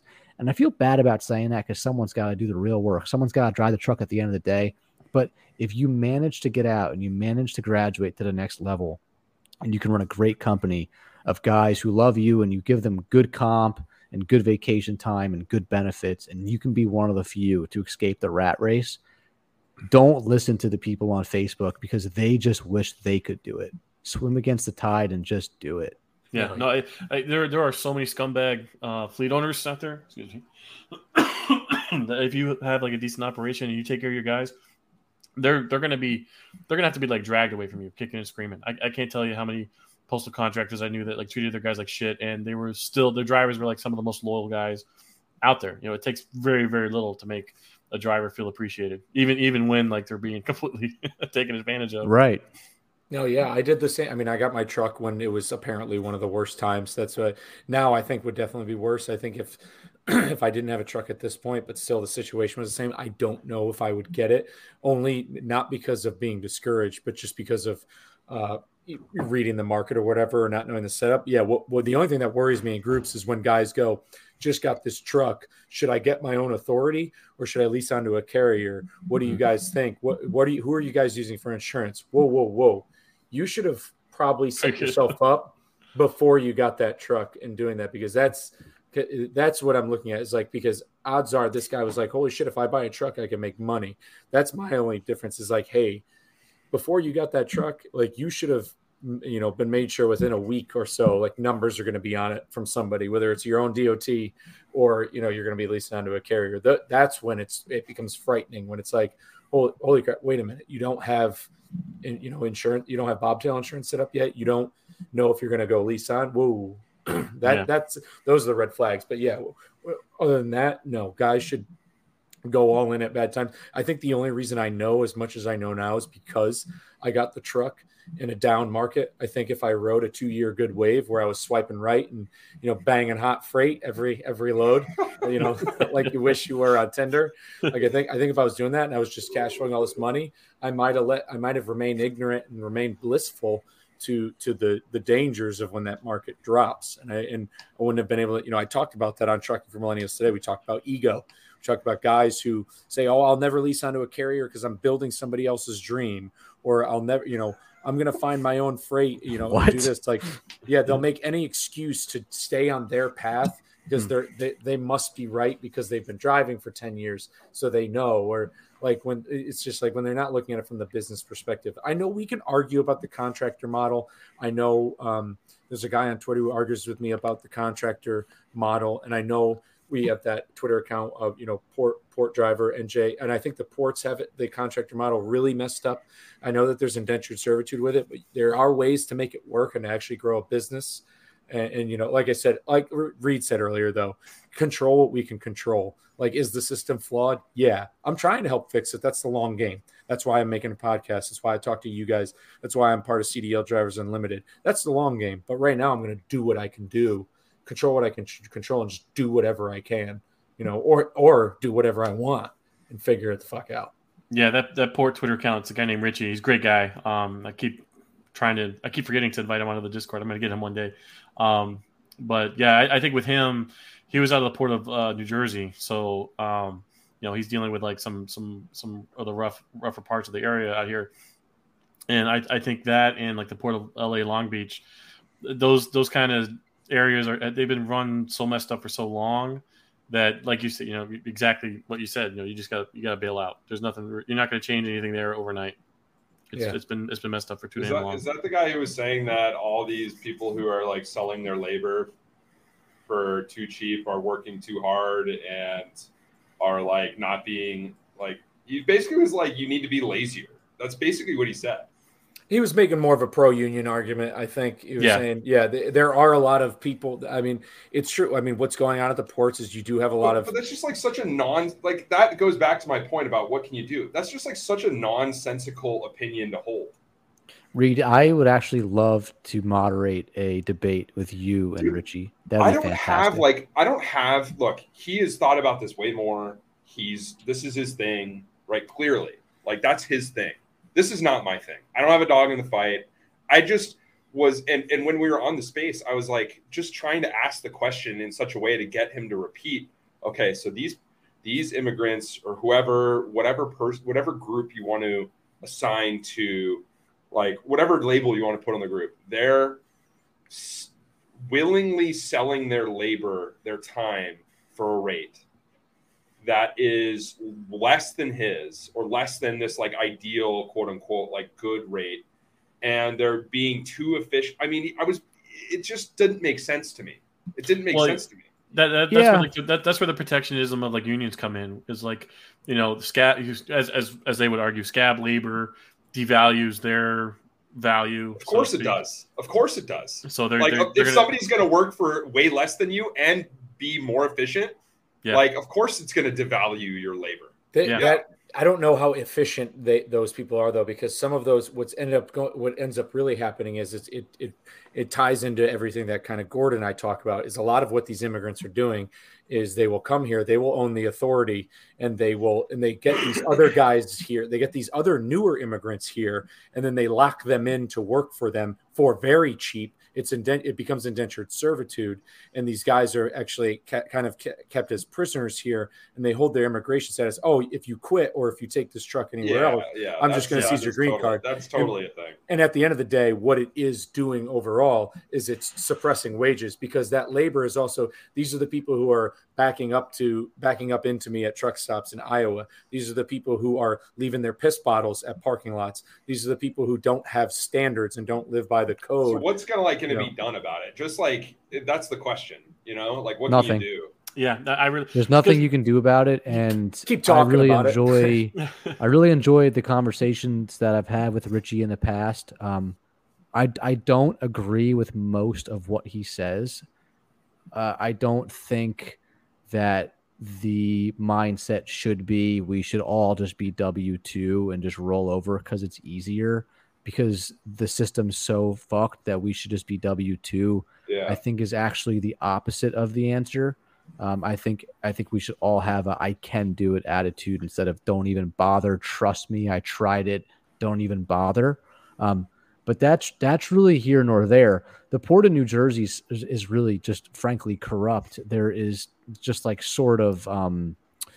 there's sort of a hangover of the New Jersey like 1970s, 80s mafioso way still lingers in what does remain unionized, which the port is.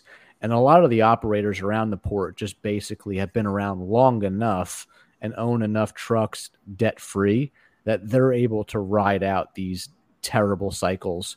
My truck stop is basically 80% sells to 80% of our volume is sold to port operators, and our volume is down 25% year over year from this time last year, which is massive. But we've seen these cycles happen before, so we prepare for them and we put money aside. I actually, as an operator, was terrified in 2020 when the government issued us a PPP loan. We accepted it with open arms because we didn't know what was going to happen. We ended up having the busiest year in company history with the highest profits in company history. And it scared us so much that we kept the government's PPP loan in a separate bank account. Did you have to take it? No, we didn't have to take it, but we genuinely didn't know what was going to happen. So we took it because we were like actually afraid. And the way the documents were written was basically, here is a non-recourse loan that you don't have to pay back as long as you keep, I believe, 75 or 85% of your staff. So you have to pay them even if there's no work for them. You have to keep them on payroll. So we did that with open arms. We thought we were doing the best thing, and we were doing what was offered to us. We ended up being busier than ever. A lot of companies didn't have that luxury.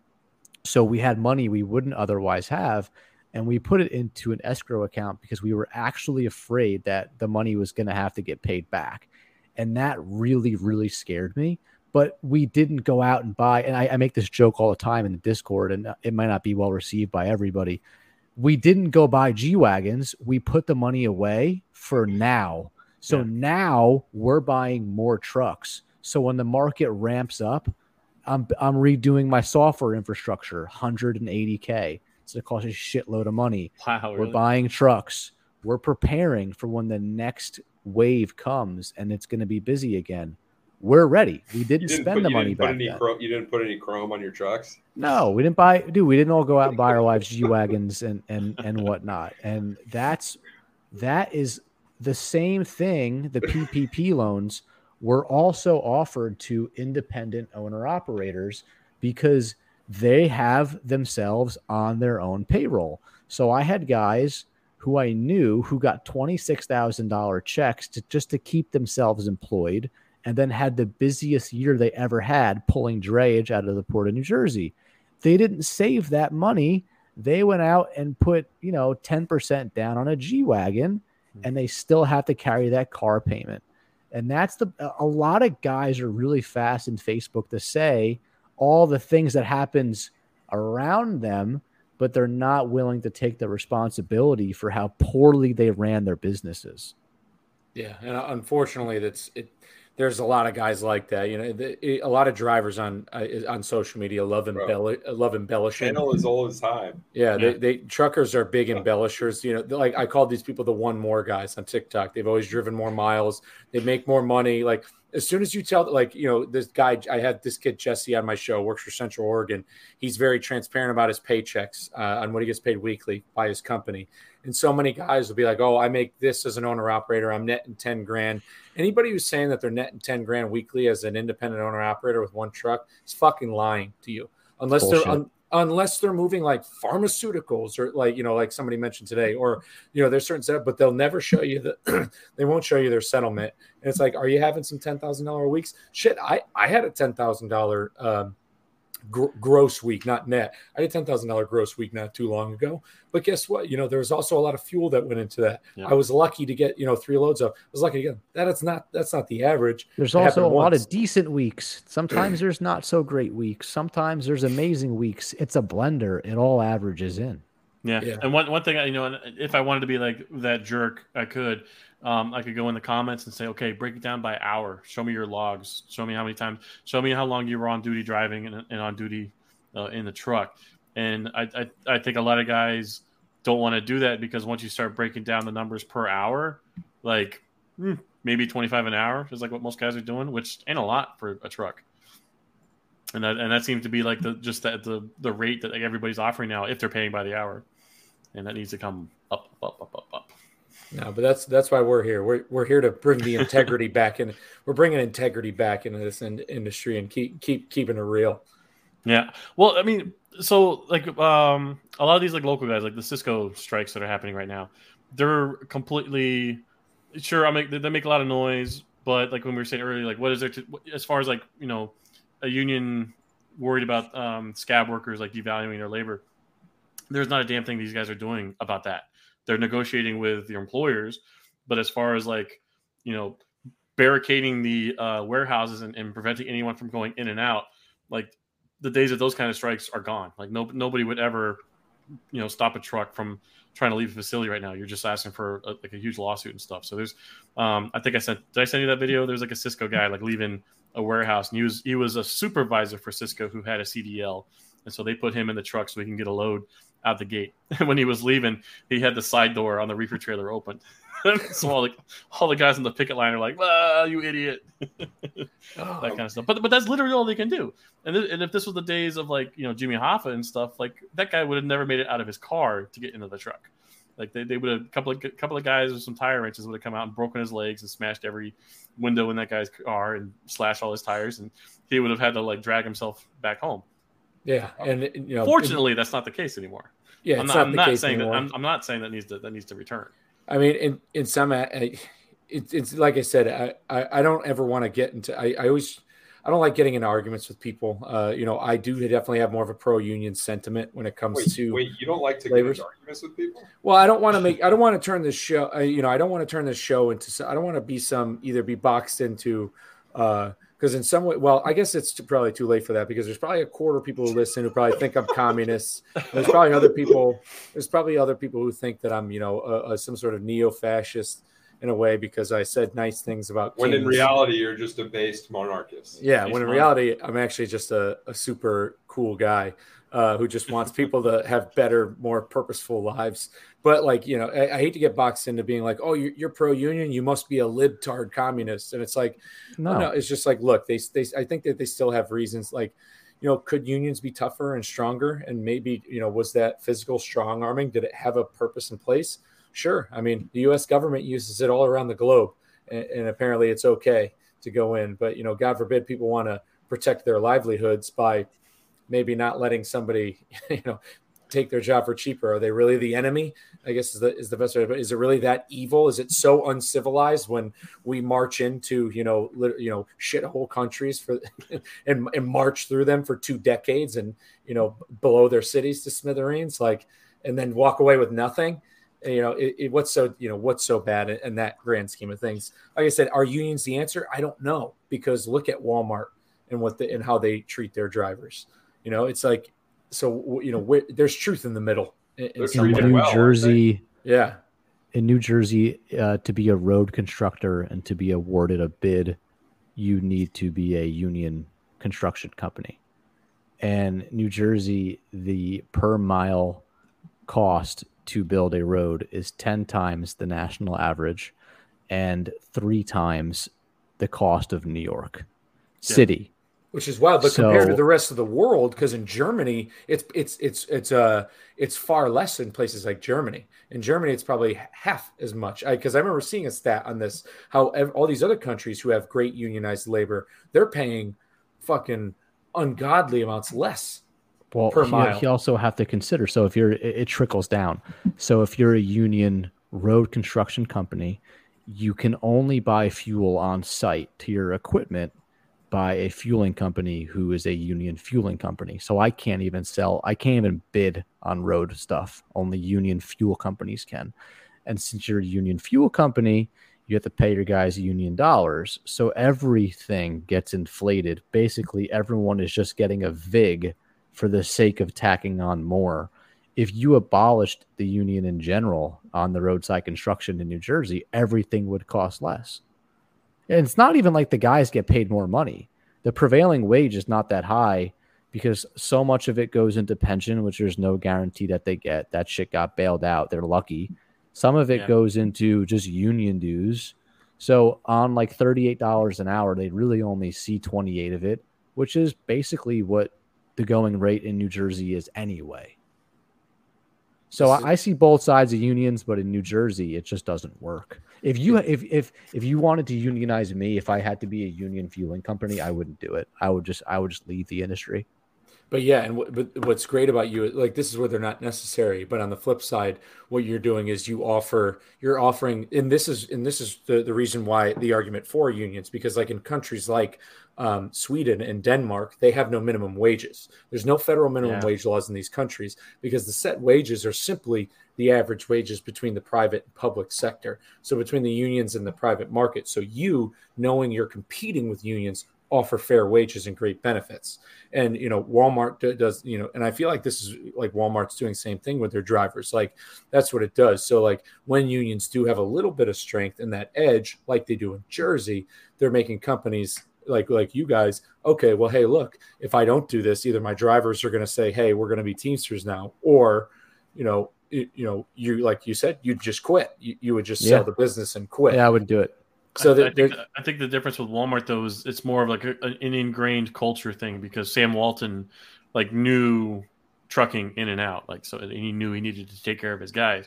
The cashiers and the stock clerks maybe not so much, because those guys aren't paid worth a damn, but the truck drivers definitely sure are. I mean, when I started trucking in 2007, Harley Davidson and Walmart were like the 2 hardest companies to get into. Harley Davidson doesn't even have a truck fleet anymore. I think Schneider contracts all their stuff now. But until recently, Walmart was still like Walmart had a higher rejection rate than Harvard for drivers. For applicants. Yeah, just for applicants. Yeah. Well, that's Walmart doesn't have an undergraduate program. But Chick-fil-A is the same way. People always, Chick-fil-A franchise owners, it's harder to become. So hard. Yeah, it's easier to get into Harvard in those colleges because, to be a Chick-fil-A franchise owner, you only need 10 grand, but you need to be an active member of your community. You need to be active member of your church. You need to have been you basically need to be like the guy from It's a Wonderful Life, of your town. You have to be that well loved by your community to do My wife got through 4 out of 5 of the interviews. It is so hard for Chick-fil-A. Yeah, for Chick-fil-A, It's crazy. I went to one for the first time in years the other day, and yeah, oh my god, it's so nice. Place is Like- dialed. Yeah. Oh, yeah, So Their dialed. drive-throughs are just like bomb. It's a machine. Yeah. And like everybody was happy to be there. It wasn't like, what do you want? It's like, hey, how can I help you? There's never better customer service. Yeah, they're the proof in the pudding too when it comes to turnover and wages. Like Yeah.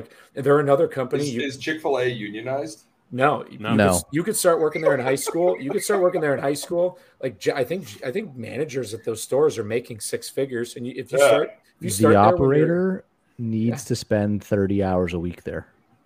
yeah, the actual owner. Yeah. Oh yeah, Yeah. the owner themselves of the franchise needs to work. That's there why as they're well. ran. That's why they're ran well. Yeah, the one I went You to. can't they have had- 20 of them. They had a new guy there. I guess they're like Star Trek characters. They wear red shirts. So I pull into the drive-thru, and like the guy's like stumbling. He's like trying to get around, but there's this trainer like right behind him, and she's like walking through the steps. And like it was great. Like how many times do you ever go to some place and it's like a new person there, and they're screwing up, and you're like, this is the worst experience ever. This was like it was a new guy, and I could tell he was struggling, but like he was trying. It Mhm. wasn't like there was no effort. Like it was like enjoyable. It was an enjoyable experience. But In-N-Out Burger, same. Yeah. Yeah, Same same thing. concept. Costco, They also have sick trucks. They do. I wonder In and out has six. how is trucks. it, and how is that going to continue? Because those Peterbilts that they have aren't going to be. You can't renew the registration starting this year. Yeah, in California. Yeah. So what the? Yeah, fuck I don't are they know. gonna I do? mean, their whole like where they open stores is determined by where they can like deliver their own using their own fleet. Yeah. Yeah, because around here they're day cabs. Like, because there's a couple. There's an In and Out in New Braunfels. There's several not far from. There's a lot in Central Texas, but they're all day cabs. So Well, it's still I'm the curious. Peterbilts, right? Yeah, Yeah. I just the idea of like a fleet of like white Volvo In-N-Out burgers just disgusts me to my core. that would be funny. But yeah, their business model is set up the same way. But hey, we've been ripping for 2 hours here, man. You guys ready to cash in or what? Yeah. I think I'm ready. I think we blew right by Reed Spaces. Yeah. Oh no, we're not even doing that tonight. We're doing Yeah. it. Oh, On, that's good. We're doing it on Thursday. We should have figured out how to like stream this via Twitter and made this like this. Oh, it's live on Twitter right now. Oh, beautiful. God, Yes, it's been live on Twitter. Dude, hey, But- I just need to announce that I stood up and walked away because my daughter got her first tooth. Oh, Nice. congratulations! Nice. Yeah, oh yeah. Do you see the other ones coming in through the gums yet? That's always creepy. No, just one little Oh, one it's so peeking gross. out. Next time you That's change your awesome. diaper, and if your head's back, check out her gums. 'Cause that's what we did with my son. He got like 5 teeth all at once. Dude, it It looks was- weird, man. Oh, it's so gross. It's so Yeah. gross seeing the gums come out. It's Yeah. kind of crazy, after all these years of evolution or whatever, why we only get two sets of teeth. I think we get robbed on teeth. Like, how we Well, don't you can pull them all out and get fresh ones put in if you want, dude. yeah. I mean, but my lower two are fake. yeah. they're- When's nature Interest- going to take over? And Well, maybe we can put in like a help ticket with God or something, and he might dial in you might figure out, dial in a firmware update for us. like sharks get like 32 sets of teeth or some shit. Like, I was think just we're gonna getting, say all these guys that are messing around with sharks that are beaching themselves. Let one of them figure something out. And yeah, we're getting robbed on that. But hey, it's great thing to know. Twitter Spaces, to anybody, hopefully everybody's made it. This one's definitely for the drivers. 2 hours, you have to listen in increments. But on this Thursday, and actually normally Reed, are Spaces normally going to be every Tuesday, Thursday from now on? I'm thinking. So I'm like thinking of moving them to just Thursdays because I'm like fucking busy. If somebody, Justin, I don't know if you want to host one on Tuesday, and if I can come, I will, and I'll just do the one Thursday. And if you want to come, great. I don't know. It would be my pleasure. Yeah, that was a lot of fun. I used to have a podcast through Freight Waves, the Back to Truck Up podcast, but we don't do that anymore. And it was a lot of fun flexing my podcast muscles on Let's that. do that. Yeah, let's. I'm like, I want to do them, and we're gonna continue to do them at least once a week. But like, fuck, dude, like, it's a lot of work, and it's a lot of time. And now that my kids like, it's like right during her bedtime, and I'm like always away, and my wife is pissed at me, and I'm just mine's texting me saying, "Hey, we wrap it up, boys." yeah. No, but let's, Justin. I'll talk to you, and we'll sort it out. Okay, yeah, that was fun. Yeah, I put my. I don't know if you heard him screaming at the beginning of the podcast, but 8:00 is his bedtime. But nothing a little melatonin can't fix. as we're discovering. Oh yeah, let's go. Perfect. So Twitter Spaces, what time this Thursday? It's on. It's 9 p.m. Eastern. Yeah, 9 p.m. Eastern. 9 p.m. Eastern. So yeah, be there. Anybody who listens, come on. It doesn't matter whether you work in the industry or not. What we're trying to do is get this conversation going and mainstream it to the same level. Like I said, before you know it, Matt's will be the next. We're going to turn Matt's into the next Burning Man. Can we do Lumber Appreciation Week during Matt's? Oh, God help us if they ever resurrect GATS, because we had Mats this year, but no GATS. I think GATS is defunct. But if somebody ever what is Mid America Truck Show, Mid America Lumber Show, malls? Yeah. Fuck yeah. We could have the base. We could have the trying to what could be balls based. The Based American Lumber Show. Based American Lumber Show. Yeah, balls. Right. We'll work on the title. Yeah, we'll workshop some stuff. But before we sign off, let's go around the room. For all the listeners out there, where can we find you? Dom, where can the people find you and support what you got going on? Sure. Mostly on Twitter. I'm Dominic_Tulo on Twitter. You could find me there. And also make sure you guys check out the Truck Coin Swap podcast and what we got going on over at TCS. There's a lot of exciting things, and I haven't gotten into too much detail on it yet because I don't know everything I'm able to go into and talk about. I have to get with Todd about that, but there's a lot of great stuff going on. If you remember back to the episode I did with Dom, factoring is another thing that it's dead glue at this point. It's a predatory part of this industry that just takes money out of carriers, and we're trying to fix that. So definitely go check out Dom on Twitter and check out the TCS podcast. And Justin, where can the people find you and what you're up to? Because you mentioned it, you're not doing Back to Truck Up anymore, but you're still with FreightWaves. Yeah, so we wrapped all that up back into What the Truck. So I run the What the Truck Twitter at FW What the Truck. Same handle for our TikTok, FW What the Truck. We just reached 5,000 followers on Twitter and 30,000 followers on TikTok as of yesterday. So, hooray for us! Bro, send some traffic my way. What the fuck? You got it. Hey, I repost everything you guys post. I send some love your way.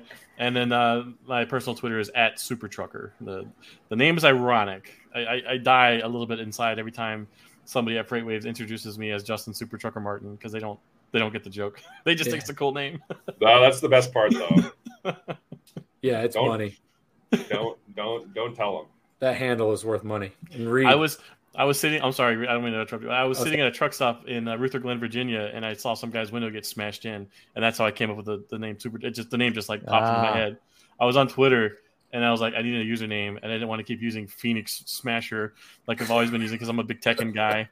So I came up with something else because I saw some guy's window get smashed in. So that's where Super Trucker came from. Love that. Oh, me. My Twitter handle is Lost is Reed.